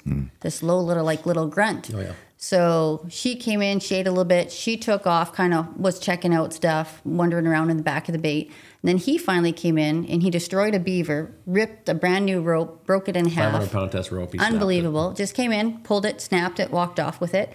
And then she came back in and she was eating, and it was like she was looking for him, and she started doing that little ooh, ooh, ooh. And then she took off, walking back out on the trail they came in, and he was way over to the left of me. And all of a sudden you hear him, and he didn't come into the bait again, because if he did, he'd probably be dead. But anyways, hopefully. He comes walking across, and the whole time he's doing this it's like a moose. Like a bull moose following a cow. Yeah. The grunt he does is he's following her. And not just like one, it was like the whole time. I actually, on my phone, I recorded it, and you can hear it, and he's grunting, and because everything was pretty quiet, I thought that was pretty cool. It's almost the same sound as a sow does when she's making her cubs follow her. Right. Yeah. Oh, yeah. The little low. Yeah. And he was kind of like, like every step he took, and as she walked, he was walking faster. I was like, he's letting her know he's behind her and he's following her. So. Man, I don't know. They're such a special animal. Yeah. I mean, they're such a draw to for whatever reason, there's a connection there. But, and especially being on the ground, how we hunt them up there, it's like, eye to eye. I made those hats eye to eye. Yeah. It's like, when you're eye to eye from a big bear, it's just, it's a different level. I love it. I mean, I've heard something a couple of times in my lifetime of spending thousands of nights in the bush for bear. A sow that was calling. It was cool. If I wouldn't have seen it in front of me, I would have thought it's a wolf calling. Really? I would have thought it's a wolf howling. Almost like a howl. She was a hot sow, and obviously was no boar in the area because she was just walking all over, rubbing on trees and passing over branches and rubbing herself on them. Yeah, some people who don't hunt, I get a lot of people who don't know, but a hot sow would be sow in heat. And so she's ready to breed, you know. Yeah. And then she sat on her butt and she put her head straight up just like a wolf, and she just went, ooh, and just a low moan for like a minute and a half straight. I'm like, oh, like it made your hair stand up. Yeah. That's a bear. It's not a wolf. Man, I don't know. It's I mean, so I was going to say, like earlier, it feels like, are you guys where you want your business to be now? I mean, how do you feel about the outfitting now? I know it's been ups and downs. Then you're finally, it felt like to me, like you guys were finally, like all this hard work is paying off. Then fucking COVID. Yeah. We bought the farm. I mean, instead of being intense and stuff, we finally got a nice house up there. And 19 was epic. Like 2019 was great and everything was good. So we're getting into 2020, planning everything. And it was like, there was so many things in the works too, Yeah. All kinds of deals with different companies and different people. Yeah. Building a big shop, doing all this different stuff. And then COVID hit and was like, whoa. Well, and then he started to say, 2 weeks, 2 weeks, 2 weeks, 2 weeks. And we thought, well, in 2020, do you want to talk about the COVID crap for a minute or? Yeah, that's fine. In 2020. I just know it screwed up your guys' it messed us hopes, up. dreams, business, everything you'd worked for. Well, because before that, we were like probably at the best we've ever been. I mean, debt-free, business is going great, of course, health, all that other stuff. But it was like we were doing good. I mean, always room to expand and grow. Always challenges, but it was good. Like we were doing good, and we were really excited about getting the farm, going to the next step, getting ready to build a shop and everything. And long story short is when COVID hit, we're like, well, holy crap, we couldn't do anything. And that 2 weeks, they kept on telling us that. So you prepare, right? We kept on preparing because in 2 weeks, it's only been shut down for 2 weeks. Yeah, we got to be ready for hunters in 2 weeks. Yeah, we were booked. For 2 years, we were booked. For moose and deer, you don't have to get much ready, but for bear, you got to be baiting. Yeah. And if you don't bait, you don't have bears. So it's like 2 weeks. Well, it's only going to be 2 weeks. You bait. So we did that all spring, all fall. And then the next spring we started baiting again, and we're like, hey, we got to taper off like just a little bit, but it has to open. They were promising it was going to open. No. So and you guys are investing money. This isn't like people might think you're using scraps or bread you get from the whatever. No. You're buying oats. We're buying oats. We're driving hundreds of miles to pick up all of our supplies and everything that we bait with. Yep. And then not only that, you got to kind of be a little bit prepared, like at the lodge too. If something, guys can come, well, you want to be a little bit prepared. Well, so running all those baits is wear and tear on your vehicles, on your quads, on your whatever it is. It's like that takes money because there's that mud is crazy. It'll lock up axles and you're replacing stuff all the time or bearings. And so just the work that goes into baiting, not just the work, but the cost associated and equipment is crazy. And it's everything to build up to the hunt. So we went from 19 to be like, I would say the top of where we've been in doing this for 30 years now, to 2021 being like, holy shit. Like, are we going to keep it? Are we going to keep somebody says I lost my job. Yeah. We lost our job, basically, right? So but not because we wanted to. The border was closed. You wanted to work. We wanted to work. We were ready to work. We would do whatever we could to work. That's why this spring with all the forest fires almost shutting us down. It was so close. We were on a 3-hour alert at one time. Swan Hills got evacuated. Yeah. So we're like, we're going to keep grinding. We're going to. We were kind of in the middle of it all. There was fires in every direction from us, and we just kept grinding. And clients were calling, saying, "Should I cancel? Should I cancel my flight? Like, no, come, no, come. We're not doing a third or fourth year of no clients. Yeah, God, get everybody here. We're going to hunt. Yeah. So instead, we went from our highest basically to our lowest. I mean, when we were young and we first started out, I don't even count that because you're learning, you're growing. It's different. Every year you're at the bottom. Just kind of to get it's climb like, a little whoa, higher. wow, we have $5. This is great. With us though, no matter what happens, we're never going down in the dumps because we got faith. We got we just keep on. We knew we were going to make it. Keep grinding and keep going, and we got back into manufacturing tackle and hunting products. Keep hammering, got on the road with a vehicle full of fishing tackle and hunting products and went sold. And the stores were happy to see us. Some of them we hadn't sold to them for years, and they were happy to take us back. And man, we need product. And I'm glad you're making some. And they bought everything we had. So it's not a fortune making fishing tackle, but it paid the bills. And we did everything we could to stay afloat. I Hustling. mean, Yeah. you know, we incurred a lot of debt, but you had to keep the lights on. You had to keep stuff functioning because when the border did open, you knew you could get back to work. So you can't let it fold. It got dicey. And then there was outfitters that sold hunts to residents, and some of them at cheap prices just to get people hunting. And I thought, no way, I'm not doing it. We talked about it. I'm going to save my I'm going to save my animals for my clients that are going to come. And when it opens up, we're going to kill some big bears. Well, and also if they're residents, then you're like showing them where you're hunting. They come back to the area and hunt by themselves, and then your area's screwed. Right. Yeah. And I mean, we wanted to stay pretty faithful to our group of people. I mean, we could have sold it for half price and whatever, and brought up residents. Or it's just not worth it. And then also, in my head, I mean, I'm not dishing any other outfitter that did it. Everybody has to do what they have to do. But for us, in my head, it would just say, well, the money was way more important than the commitment we made to you. And I mean, your finances is helping us. That's what makes us a living. Yeah. So just to go basically, I'll say it this way, just to shit on them to make a couple bucks, that's not who we are. Wouldn't feel so right. we wanted to me, that's that animal that I'm raising for you and the other guy and the clients that are booked that are coming. That's what those animals are for, is for you guys. So why would I give them away to somebody else? Yeah. No. Well, we need to keep other guys that say, well, we need to keep our guides busy. And we got rewarded. I mean, the clients came, shot big bears, and rewarded us with, they know we struggled, and we had already spent the money basically baiting for 2.5 years. So well, that's a different thing as an outfitter, right? It's not like, say you're a car dealer, you sell the car, you get the money, there's the car. Well, being an outfitter, the way we do it, is like you get the deposits in, you're preparing for when those people are coming. So by the time they come, it's like that money's all been spent in baiting, supplies, trucks, vehicles, sourcing, all that stuff. It's an investment. The bills still come. Yeah, whether the clients come or not. Yeah, they still came. So yeah, well, there was a while there where it was like on such a good run, but you talked about your faith. You never gave up faith, and you always stayed true to what motivates you and doing the right thing. But there was a time there where Rogan was up there, Luke Bryan was up there. Yeah. I mean, how did that feel? High, it was amazing. Oh my God! I mean, so you were up in, it's not like you're in LA and there's stars everywhere. You're in Alberta and there's true stars, celebrities coming to your house. Yeah. It's pretty cool. And bear hunting with you guys. How was that? That was awesome. It's so good for the province. I mean, the promotion. I mean, we did the TV show with Luke Bryan with Buck Commander there on that hunt. It's so good for Alberta. And then Joe coming up with you, that was epic. I mean, like, since you guys have been when you started coming up, that was pretty cool. Like it started to change just the dynamics, because it's the presence, and it's not just advertising. Anybody can advertise. Right. But when you have somebody that knows hunting, knows what they're doing, and has a reputation for hunting, and says, hey, these people are decent, this is what they do. It's different. It's almost like a referral saying, hey, you can count on this because I do. And then when Joe came up, it was just getting those little blurbs. Like as soon as you're mentioned on a podcast or something, Joe was so good for all of us. He's so good for his friends. He mentions you guys all the time. The phone gets lit up like crazy, and I was like, and all he has to say is my friends John and Jen in Alberta, and people find us. Just like that. They have to search. They have to search. So it's pretty epic. I mean, and he hasn't even been up in like 4 years probably, or six. It's been 6, and he still mentions you guys all the time. He does,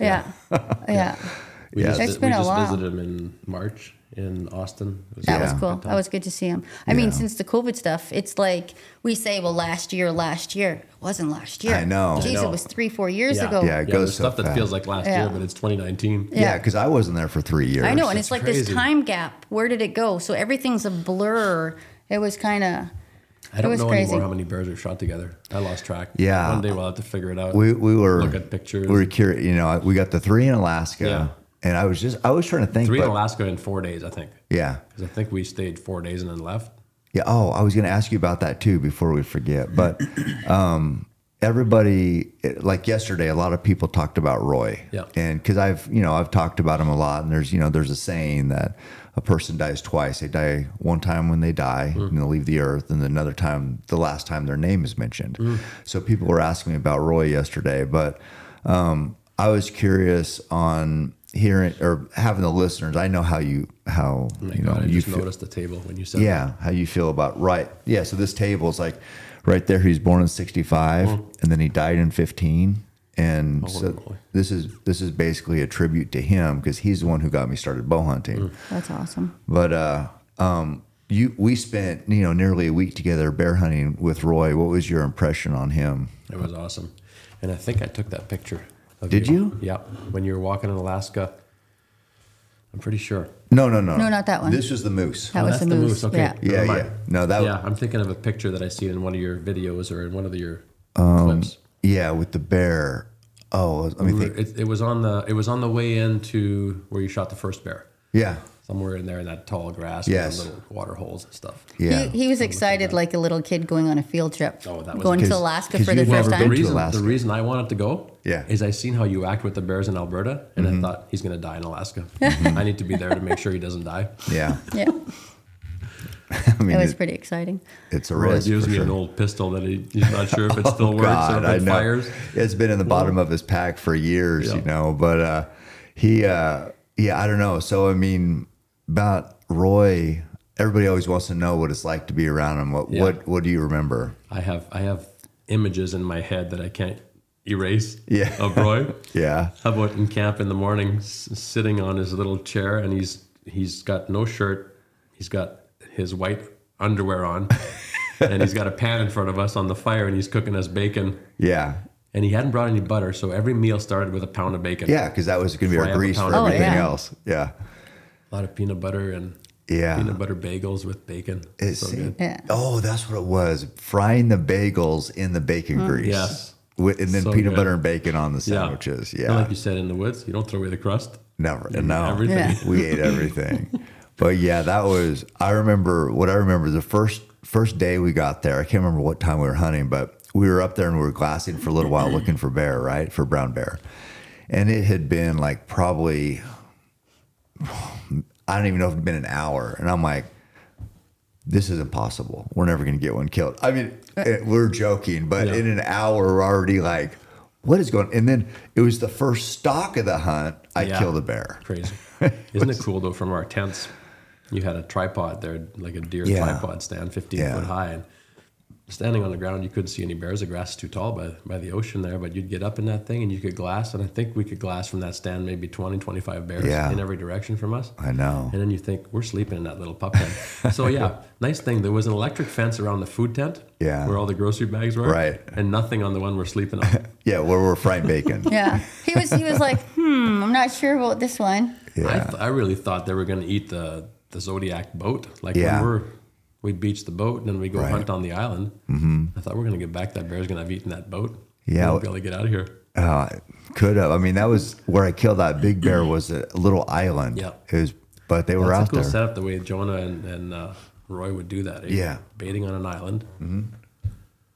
Mm-hmm. He came back with stories. He was like so happy that he got to meet Roy and meet some of his family. We flew out on 2 different flights, I think, when we flew home. Yeah. And you flew before us, so I got to spend a little more time with Roy that afternoon before I left. And it was good to talk with him and spend time. And we talked about Jesus the whole time. Oh, I know. He that's one thing Trace would always tell me is he would talk to her about me, like he was worried about me or praying about me. And who does that? Mm-hmm. I mean, that's only truly people who care about you. Yeah. Yep.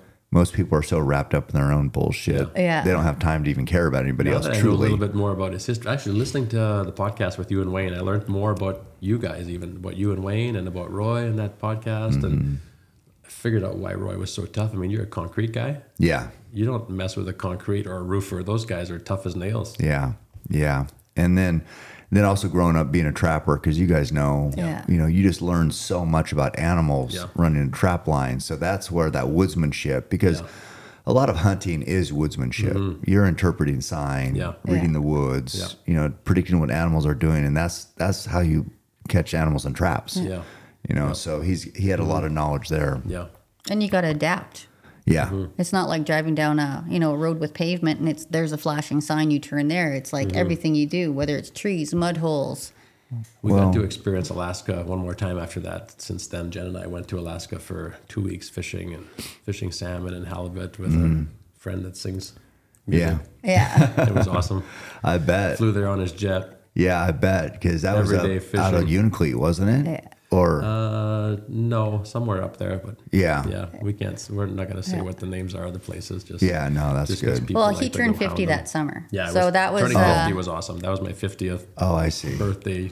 So that was in 19. So 19 was like pretty up there. Yeah. We did a bunch of stuff that Yeah. So we got married young, we had kids young, and jumped right into working, family, everything. So it was like there was no big traveling, vacationing, anything. It was just like family, work, and that's what we did. So now, like I said earlier, all of our kids are adults now.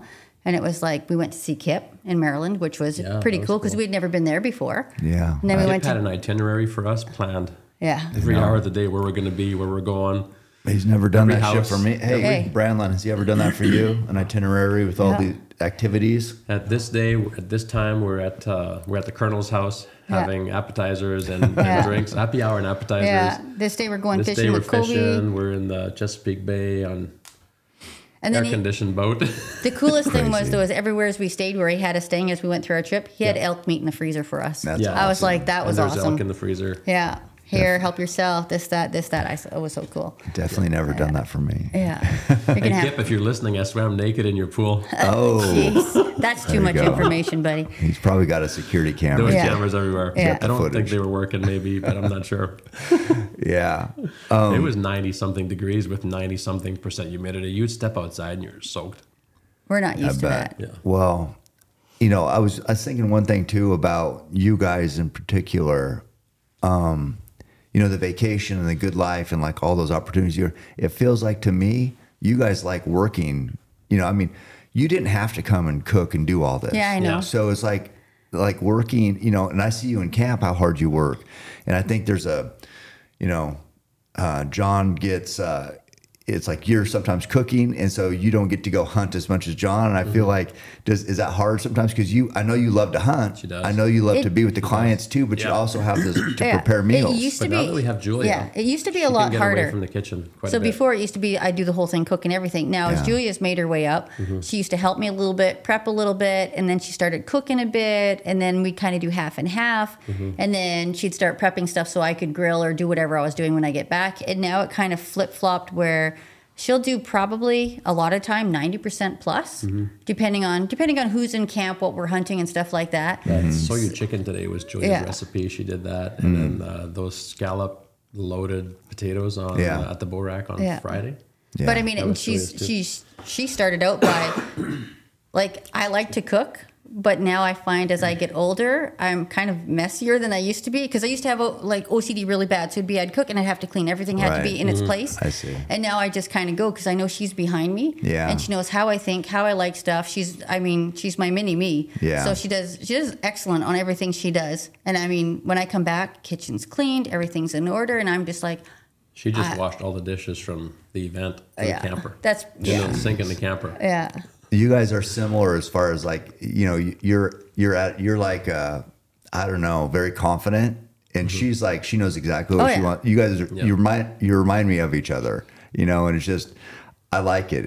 But what I think of you when I think of Jenn Rivet, I'm like hard worker, good hunter. Yeah. And it's like, it's hard to, when you're doing all those responsibilities. So I'm glad she's helping, because I love Julia in camp too. She's awesome, but man, you guys got a process, but it's all built on all the sacrifices you've made and the experience you've had over 30 years. And now it's where it's at, and you're realizing these rewards. It's awesome. And you realize what's important and what's not important. Yeah. Like over all these years between, kids coming and going, which is unique, kids getting married, now grandbabies into the picture.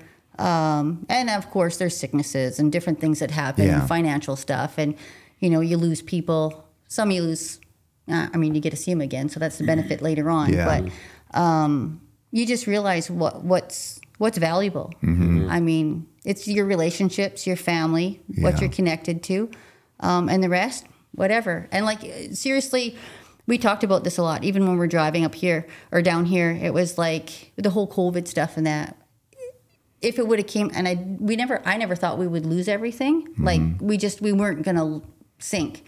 But in the back of my head, I thought, well, if it is that something happens that we can't make it, we'll make it at something else. We're just, we just. When you're self-employed, you guys are fighters. You can't afford to fail when you're self-employed. No. And it's you'll survive. You'll figure something out. In most of the world, when you're self-employed, it's to get a loan or anything, it's tough because you don't have a regular 9 to 5. Well, guess what? As a self-employed person, I can't afford to fail. I'm not going to stop. Right. So because there's no paycheck coming in. It's like if you decide, well, I'm not working anymore. Well, you're either living in a tent or going to live back at your parents. Like there's not a lot of options. During COVID with the fishing tackle, there was most nights we were grinding away making hooks till 1 in the morning, 2 in the morning, then going on the road for a couple days But I mean, we had that. Yeah. Something we knew how to do. What do we do? Okay, well, we know how to make tackle. We know how to make hunting products. We know how to build. We know how to do this. Recalibrate. Yeah. It was so hard to get product though, to get anything. Components to make bottles anything. For our deer scent, our elk scent, like you couldn't get bottles anywhere. Every bottle was being used for sanitizer, no matter what the shape or size around the world. They were being used. So I ordered stuff in the beginning of 2021. Yeah. And I got stuff in March 2022. Yeah. Supplies. I think there's still back orders. There is. There's still back orders. Wow. I got a call the other day. Hey, this just came in. I'm like, that was from 2021. Don't really need it. Yeah. But I mean, your dad used to always say fighters never quit. Mm-hmm. The part you get knocked down, you just got to keep on going. About manufacturing tackle and hunting products is the relationship with the stores. All the people that we sell to, like the ones that we like and love, we go deliver. You know, we get on the road and load up the vehicle, load up the expedition full of tackle right from front to back. And the trailer or whatever. Stop at all these little towns in Alberta, Saskatchewan. I mean, you don't have to. It's not, in some ways, it's not the most cost-effective way.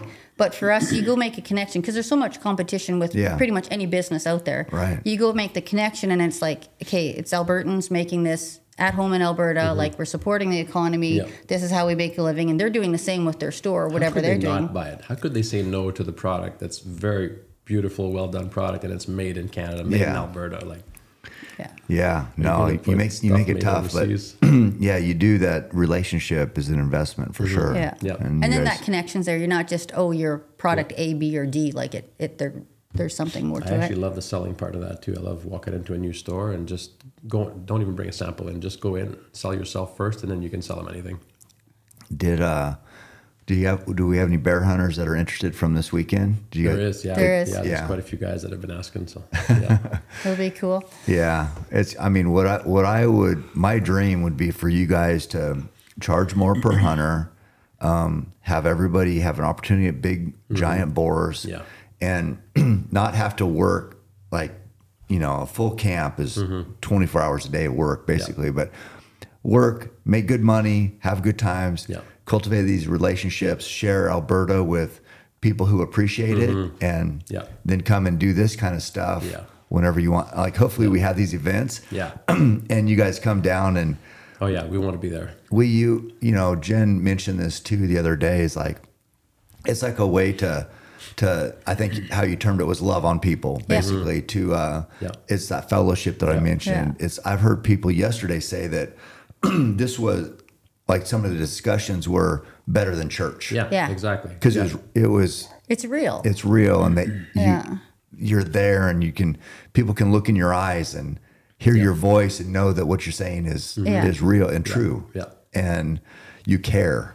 And it's like, so that would be my ideal vision. We do this, we kick ass. The bear hunting is amazing. We keep sharing that. Because the film. It's hard making a bear film that's not going to get just slammed by anti-hunters or threats or like it. So we did it. We made Isn't it amazing how little attacks we get now? Yeah, at the beginning, we were getting hammered, death threats from everywhere. I didn't hardly get any from this. That whole film, I didn't hardly get anything. But the way everything's portrayed, like I remember years ago, different programs and stuff, the way they'd show a bear hunt, and it was like. I don't want to say it wasn't classy, but it was. There was no really educating. There was no relationship, if that makes sense, with what you're hunting. There was no purpose. It was just like, I'm a big bad hunter. I got to go kill this. Yay for me! And then it was like, no, there's so much more. The kill shot is like, what, 10 seconds, a minute worth of the whole hunt experience. And with that, you showed so much before and behind. And it gives people a good glimpse of like, it's not just about, I got to go kill this. That's your intent. You'd like to and you want to, but there's so much more around it. It's just, it's the experience. Yeah. And that I'm pretty cognizant of that now because we've had to deal with a lot of negative, but even on that bear where this last one I killed, there was a time right when I recovered it where I said something. It's like I was kind of smiling, like, man, we had to earn that one. And I was smiling, and I was like, take that out. I said, I want the moment to be somber, because truly that's what it is. Yeah. We do things, we react in different ways because we're talking about different things. And so we might smile for whatever reason. We're not smiling because the bear's dead, and but we're smiling because of sharing it with somebody. But somebody who doesn't know, they're going to look at that and go like, look at these guys. They think it's funny. So I just, to avoid all that, because I've learned lessons the hard way, I'm like, no, let's take that out, make it very powerful in this way. But it feels like it worked. So I want to do more of that. And I love how you always think about how you're going to present it and how you're going to write it. Like, you've done good for bear hunting and other animals too. You're telling people a story that they can actually, instead of just right away, oh, killer, meanie, you're going to hell, you're an awful person, where it's like you actually give them a chance to listen and participate a little bit in the story, and like try to evaluate, hey, is this actually something I could listen to? Like, is this educational? It's not just like nutso. Yeah, and hunting is, I don't expect anybody to have my same mindset or your same mindset or yours. But just to like know that, okay, I don't feel that way, but I understand why they do. And if it's genuine, then we get a little bit of grace. All we're asking for is grace. You don't have to go kill bear, but here's why we do it. Just think about it. And they've been very objective with what we put out there. And I think it's helped change just the stigma of bear hunting. With us having a lot of native reserves near us, well, all of northern Canada, northern Alberta, it's got reserves everywhere, but the natives will not typically shoot a bear. It's something spiritual to them. It's ancestors and stuff like that. But in the past they've used bear products, the bear fat for medicine, for different things. And so when we kill a bear, when we kill bears, I mean, we're gonna kill 30, 40, 50 bears a year. So we save all the fat, we render it. Jen renders it on the Traeger outside and makes all beautiful little mason jars out of it, and we'll go deliver it to the elders at the reserves. Oh man! And it's like you're walking up. Seriously, it's like you're giving them a brick of gold, even more precious than that, because it's something very. It is very spiritual for them. Because they don't want to kill a bear. Right. But they're happy that we're killing them to give them the product and to save the moose at the same time. They understand that. But it's very medicinal for them. Like, they'll ingest it for digestive stuff. They'll put it on their skin, in their hair. They'll make salves out of it. Like, it's... For the skin, it's amazing. That part I know for sure. I mean, for skin ailments, rashes, eczema. Yeah, I mean, we like this... One of the sponsors I have here is Santa Cruz Medicinals, but they got beef tallow. So it's like good for your skin. But it's even better. You think what the bear eats, the antioxidants that are in there. Oh yeah. Wow. Fry some steak and some eggs in bear lard. I just call it bear lard because it looks exactly like pork lard. You can't tell the difference. There's no smell. And people are like, oh, it must be gross. I'm like, there's no smell. Right. If I would put it in front of you, you wouldn't know what it was. You'd be like, oh, that's lard. Right. Yeah. Well, I think over this time, people's perception on bear hunting is kind of changing a little bit, and hopefully we can keep up with this messaging. And it's such a blessing that from 2013, for whatever reason, you sent me a message to come up there and I took a chance on you. I just had a feeling. I just had this feeling, this gut feeling, right, which we know is the God part that's in our lives. And we had guided lots of TV shows and just didn't get much out of it, didn't sell much hunts out of it. And you can blow a lot of money taking TV shows, especially if you're giving them a free hunt. And if nothing comes out of it, man, you're quick way to go broke, quick way to bankruptcy. We learned that fast. The hard way. And I remember we were sponsored by Nikon. You were too at the time, I think. And I saw you in a Nikon Living the Dream magazine. That's the name of our company now, Living the Dream. And I saw that somewhere in the middle there, this crazy guy from Oregon on a street bike with a backpack with a bow on his back. I'm like, who the hell is that? So found out about you. John LaCourte had told us about you, and then I just had this feeling to take you hunting. And Jen had enough with guiding TV shows guys for free and crap like that. So. Well, no, I was like, he was the big social media buff. I really wasn't paying attention too much. I was busy. I'm like, Jen, I just feel we got to take this guy hunting. And I was like, I looked up a little bit and read a little bit. I'm like, okay, well, we'll give it a whirl. Seems okay. Glad we did. Yeah. So much fun. Well, and I wouldn't know Joe Rogan or Luke Bryan. Yeah. I think people have a misconception too, because you mentioned the TV shows and giving away free hunts. It's like, for me, I respect so much what you guys do and how hard it is. I mean, I don't even go on free hunts. I'm not talking about you guys. I pay for every hunt that I do. Full. I don't expect anything for free. So, people talk about, TV hunters are like this or social media are like this. It's like, they might be. You don't know me though. I mean, what I do, I respect how freaking hard, not just you guys, but any guides that are out there, they're helping somebody else succeed, right? Or an outfit. They bought the rights to this land or bought this property, whether it's a lease or not. They've, they deserve, I don't expect it for free. They didn't get their opportunities for free. So people might have they think everybody's like, oh, well, you just get that for free is why you do it. No, I do it because I believe in you guys. And that's somebody asked me that today about the Traegers. Are you guys just cooking on Traegers because you like them, or are you cooking on Traegers because they pay you? And I'm like, we love the Traegers. We don't do anything with any company or people unless we love them and love the product and the people at the top of the company.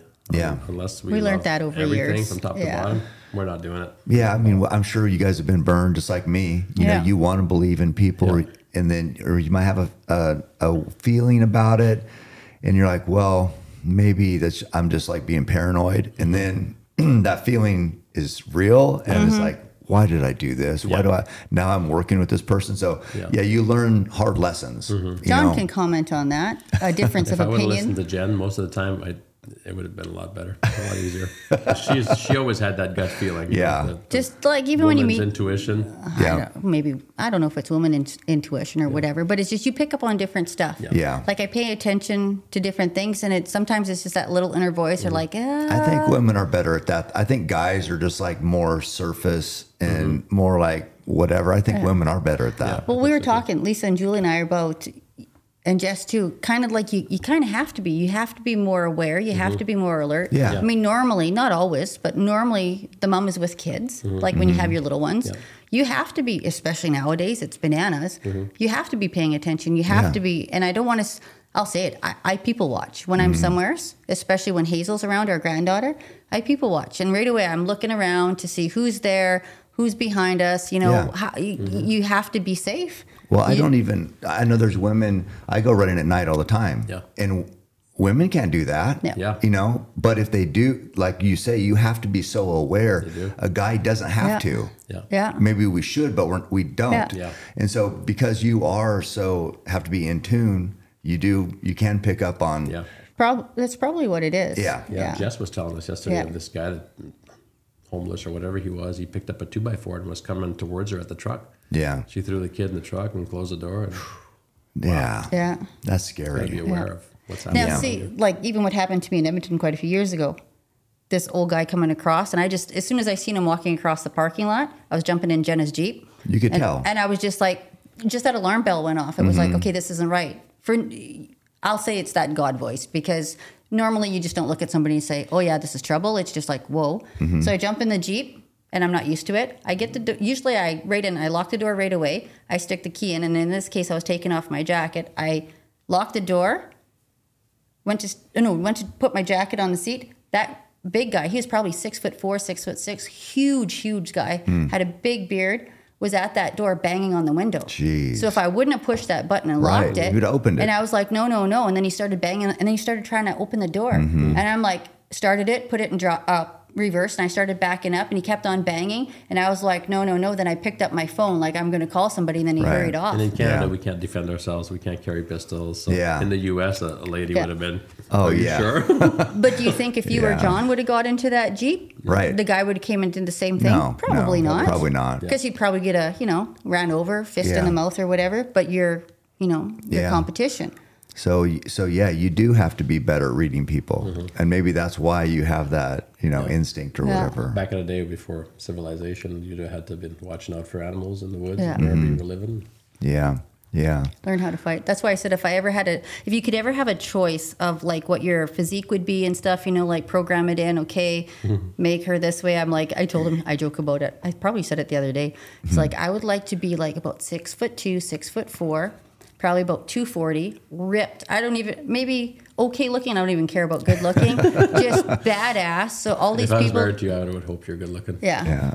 But just badass that when people like, not that they're intimidated by you, but they don't mess with you. Right. Yeah. Because like I know. Brianna of Tar and I know Game some. of Thrones. Yeah. Like I know some ladies that they're like police officers or whatever into like weightlifting and stuff, big time, and like they're big, like they're tough, they're strong, they're confident, and I was like, stature plays a part. Yeah, look at the Bears. Does. Yeah, they're all body language and stature. Yeah, for sure. So I was like, wow. Yeah, look at when we're dealing with the Bears. I mean, just a movement like this, or a movement like this. I know. Yeah. If they're getting too close into our zone, all we got to do is go like this, and they back off. I know. Simple as that. It is. That's wild. Yeah. See, they that's how they communicate. So, but I mean, I think humans can learn from that also, and you can add that to your. I mean, that's you're good at it. Yeah.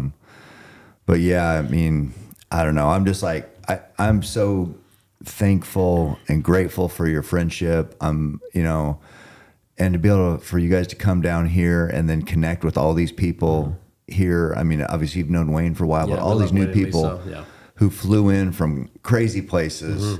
It's epic. One from Australia. Yeah. It's a long ways to come. But so now they know of you guys. To me, that's one of the greatest parts of the weekend is that eat that, food is it connects people. Yeah.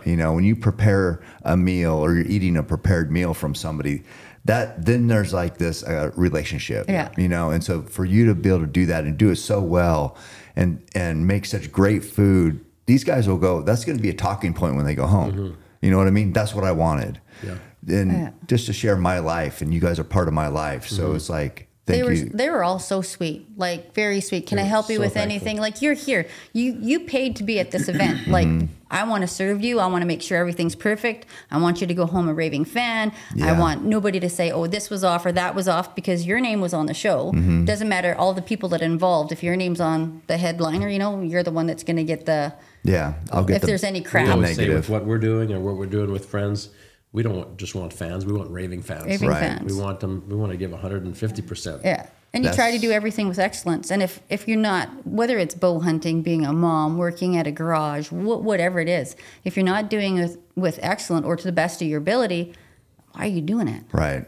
We're not just going through the motions. And it's got to have a purpose. Like you're talking before, everything has to have a purpose. And I mean, with the ministry part, so I've loved cooking for a long time. Obviously, we have 4 kids, so you got to learn how to cook in a big family. So it was kind of that way. But then as I got into it more, I really enjoyed it more. And I found like even with our church family and stuff, it would be like, well, come over to our house. Another family, we're doing okay, so it's come over to our house. We'll make lunch for you. We'll make supper for you. We'll take your family fishing. Come over for a fish fry. It was just, I don't know, when you have food on the table and you're feeding people, it's a different level connection. It is. Because now it's more intimate. It's like you're cooking something, you're serving something, they're interacting because they're going to put it in their body. So they got to, kind of like you or something a little bit, trust that you're not going to try to kill them. Yeah. I don't know. You know what stands out to me too is like that first meal at the bow rack that you prepared. It's that, we talk about as hunters, we're providers. So what stands out to me was the mule deer. You had the dish of mule deer. Bacon wraps. Bacon wraps. So that was Julia voluntarily giving her mule kill. deer. Yeah. She's like, you got to bring this down. We got to cook this down there. Right. So we're talking about, hey, we're providers, and then you're providing meat that was actually killed on a hunt. Yeah. And that means so much more to the people eating it. Yeah. And it's like, that's this connection that we're forming. But it's like, I don't know. I just can't even explain how. The chili cheese dip today had Wayne's elk in it. Without you guys here, it wouldn't have been the same. You know what I mean? It wouldn't have been the same. People got to eat bear from your It would have been sticks. fine. Yeah. It wouldn't have been, and they may have been fans still, but as you said, they're raving fans because it was like, food is such an important part of what we do. We have to be fueled for these, we put them ran them through the gauntlet, but it's just like, it's this fabric of like, it holds everything together. And so for you to prepare it and you guys to come down here and do this, it's like, it made the biggest difference. To me personally, and I'm just so grateful. Thank you. It was our pleasure, our honor. Last week when we were in Salt Lake, we actually didn't have any work to do basically. So we're sitting one day beside this little lake, enjoying the water. It was hot. It was killing us 100 plus degrees. We're not used to that. Yeah. So Jen's sitting on a lawn chair by the lake, and she's like, "Wow, is this what it's like to be on vacation?" Yeah. It was weird. Stops. At home, we stop and we go to bed. Yeah. When we stop, we're going to bed. And after about half an hour, I'm like, he says, what's wrong? I'm like, I don't know. I'm starting to think about, we're going to Oregon. I already had like menus prepared and all that stuff, but it doesn't shut off until a certain time. So I was like, this is weird. It's just weird to sit. That's what like after this weekend, it's been so busy, but like Trace knows that like I'm exhausted, right? Yeah. I'm tired, but tomorrow, luckily I have a guest coming in, but normally it'd be like by noon tomorrow, I'll just be sitting there and she'll be like, "What, are you bored?" Like, you went from being exhausted to in a half day you're bored. Yeah. And I'm like, I'm bored. Nice. Yeah. And it's like, that's exactly what it is. So it's like you get used to like running at this just, level and full bore, ragged edge. And that's where, it's hard, but man, feels good too. Mm-hmm. But it's like I don't know, maybe not adrenaline all the time, but it's like purpose. Mm-hmm. Yeah. It's like next thing, and not like, so goal, because somebody said, you're so goal orientated. I'm like, it's not necessarily a goal. No. It's like the end, the purpose above it all, like why you're doing what you're doing, why you want to go, like what drives you. And I said this in my talk yesterday, that a lot of people go through their life and they don't really know what their purpose is. They're looking for it. They're like, how'd you know that bow hunting was this thing you want? And so a lot of people don't really know what they're supposed to be doing. Yeah. So people might say, they might write it off as like, you're too goal oriented. Yeah. But no, it's like you're very clear on your purpose here, and that your cooking can create these relationships and allows people to listen to you, and you can, it's the fellowship piece, but it's very clear that you love what you're doing. Yeah. Mm-hmm. And that's what any person who's been on this podcast, and I've had from gold medalists to who know, tons of different people, but they all are very clear on why they're here. Yeah. And you guys are too. Yeah. And that's what a lot of people miss that. And I think that we're pretty lucky that we know what our purpose is. Mm-hmm. Yeah. When I cook, I love it. I still love it. Julie loves the cleanup, so I'm blessed. I love that. I'm over the cleanup. But when I cook, it's like, you could just do this, or, this is easy, or don't, like he says sometimes, don't push the button too far, because, I don't cook beef a lot. We don't. It's 99, like I said, mostly wild game. Mm-hmm. But I can cook brisket, and I can do tomahawks. Meat is meat. Oh, the brisket yesterday, the guys from Texas are like, that might be better than Texas pros that cook brisket. Like, God, it was the smoke ring on it was so big. But it's for a purpose. It's not just to say, well, here, I just went to the, whatever, and I'm not knocking any local stores or other caterers. That's not my point or my deal. It's just like, you could go somewhere else, and sure, it'll nourish their bodies. Yeah, it's not the same. But does where it's coming from have a purpose for them? Right. A sandwich or a salad or whatever it is. It's like, they'll get some meaning out of it, but it's like pulling it out of a wrapper in a box. You can do that anywhere. Yeah.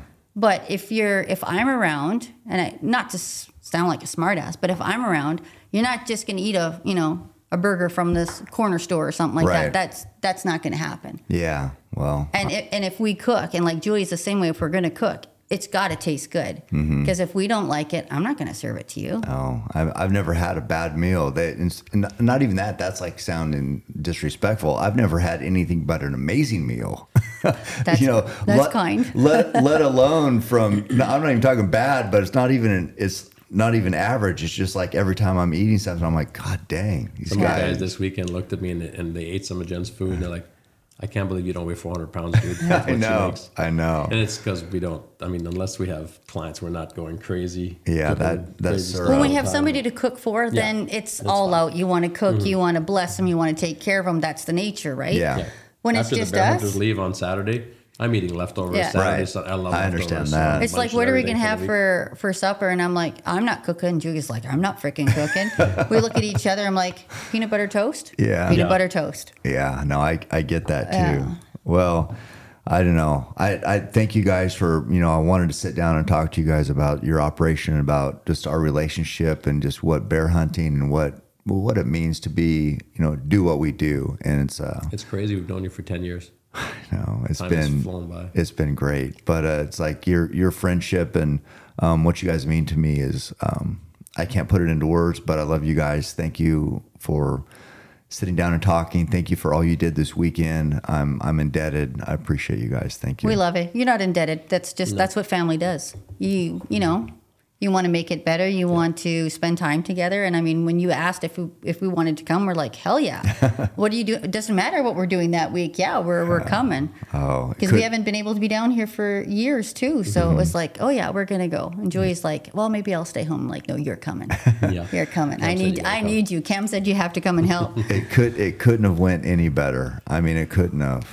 I mean, everybody with all of the food, with everything, like you were saying a while ago with the event. All positive, like guys blown away. And I mean, that workout, they got their asses beat. Like that was intense. Yeah. I mean, nice to have Wayne's Farm to do it at, though. It is. Nice place. What a setup. So set up perfectly. And I feel like, and Wayne also works his ass off. Yes. And he loved it. Yeah, he loved it. He ran the 10K today too. Yeah. Yeah, he did. I know. It was cool to see. So kind of a bigger version of it, but like say a bear camp, when you have, multiple guys coming in from different areas of life, never met Joe to Adam. They've never met each other. And then by, day 2, they're chit-chat, or day 1, day 2. And then by day 3, it's like they've all got each other's information. They're talking about stuff. They're making hunts, planning to make hunts together. I seen that like in the room. People at first some were a little bit more shy, sitting back a little bit at the tables while they're eating. And like just even the second meal, it was like you could see all people mingling and talking to each other, getting each other's numbers. Yeah. Like it's like this, it's that unit, that family. Yeah. And I really think hunting, if people look at it the right way, it's a family. Yeah. Because you can go anywhere in the world and you talk hunting to a hunting environment of people, and it's like right away there's a connection.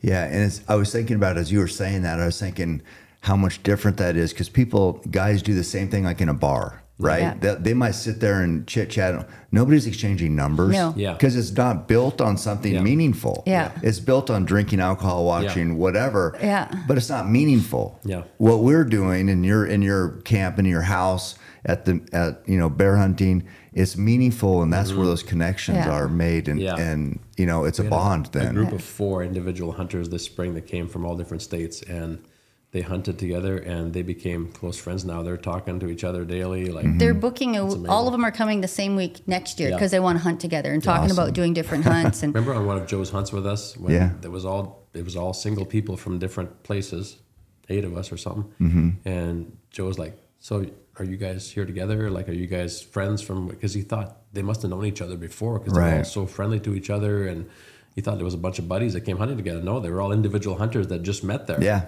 Yeah.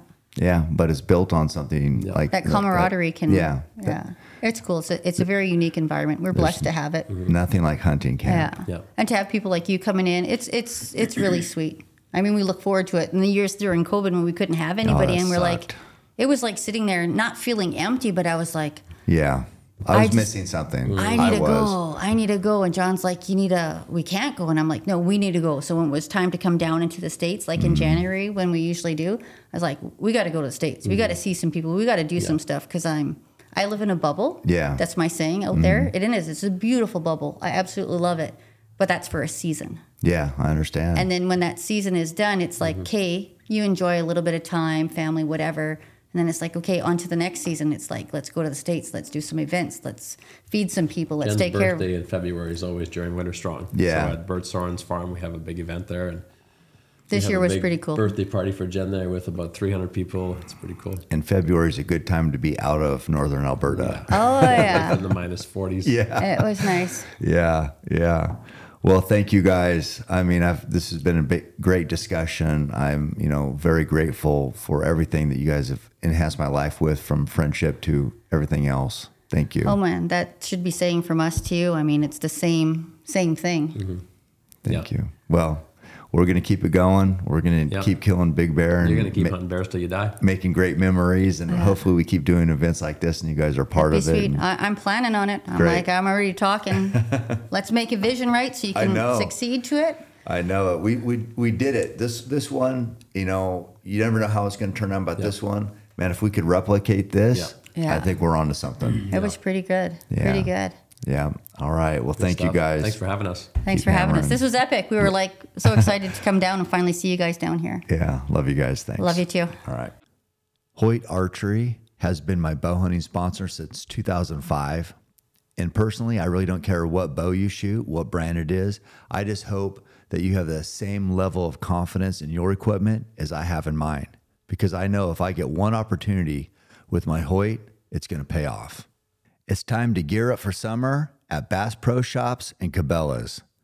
Time for trips to the lake, stories around the campfire, and memories with friends and family.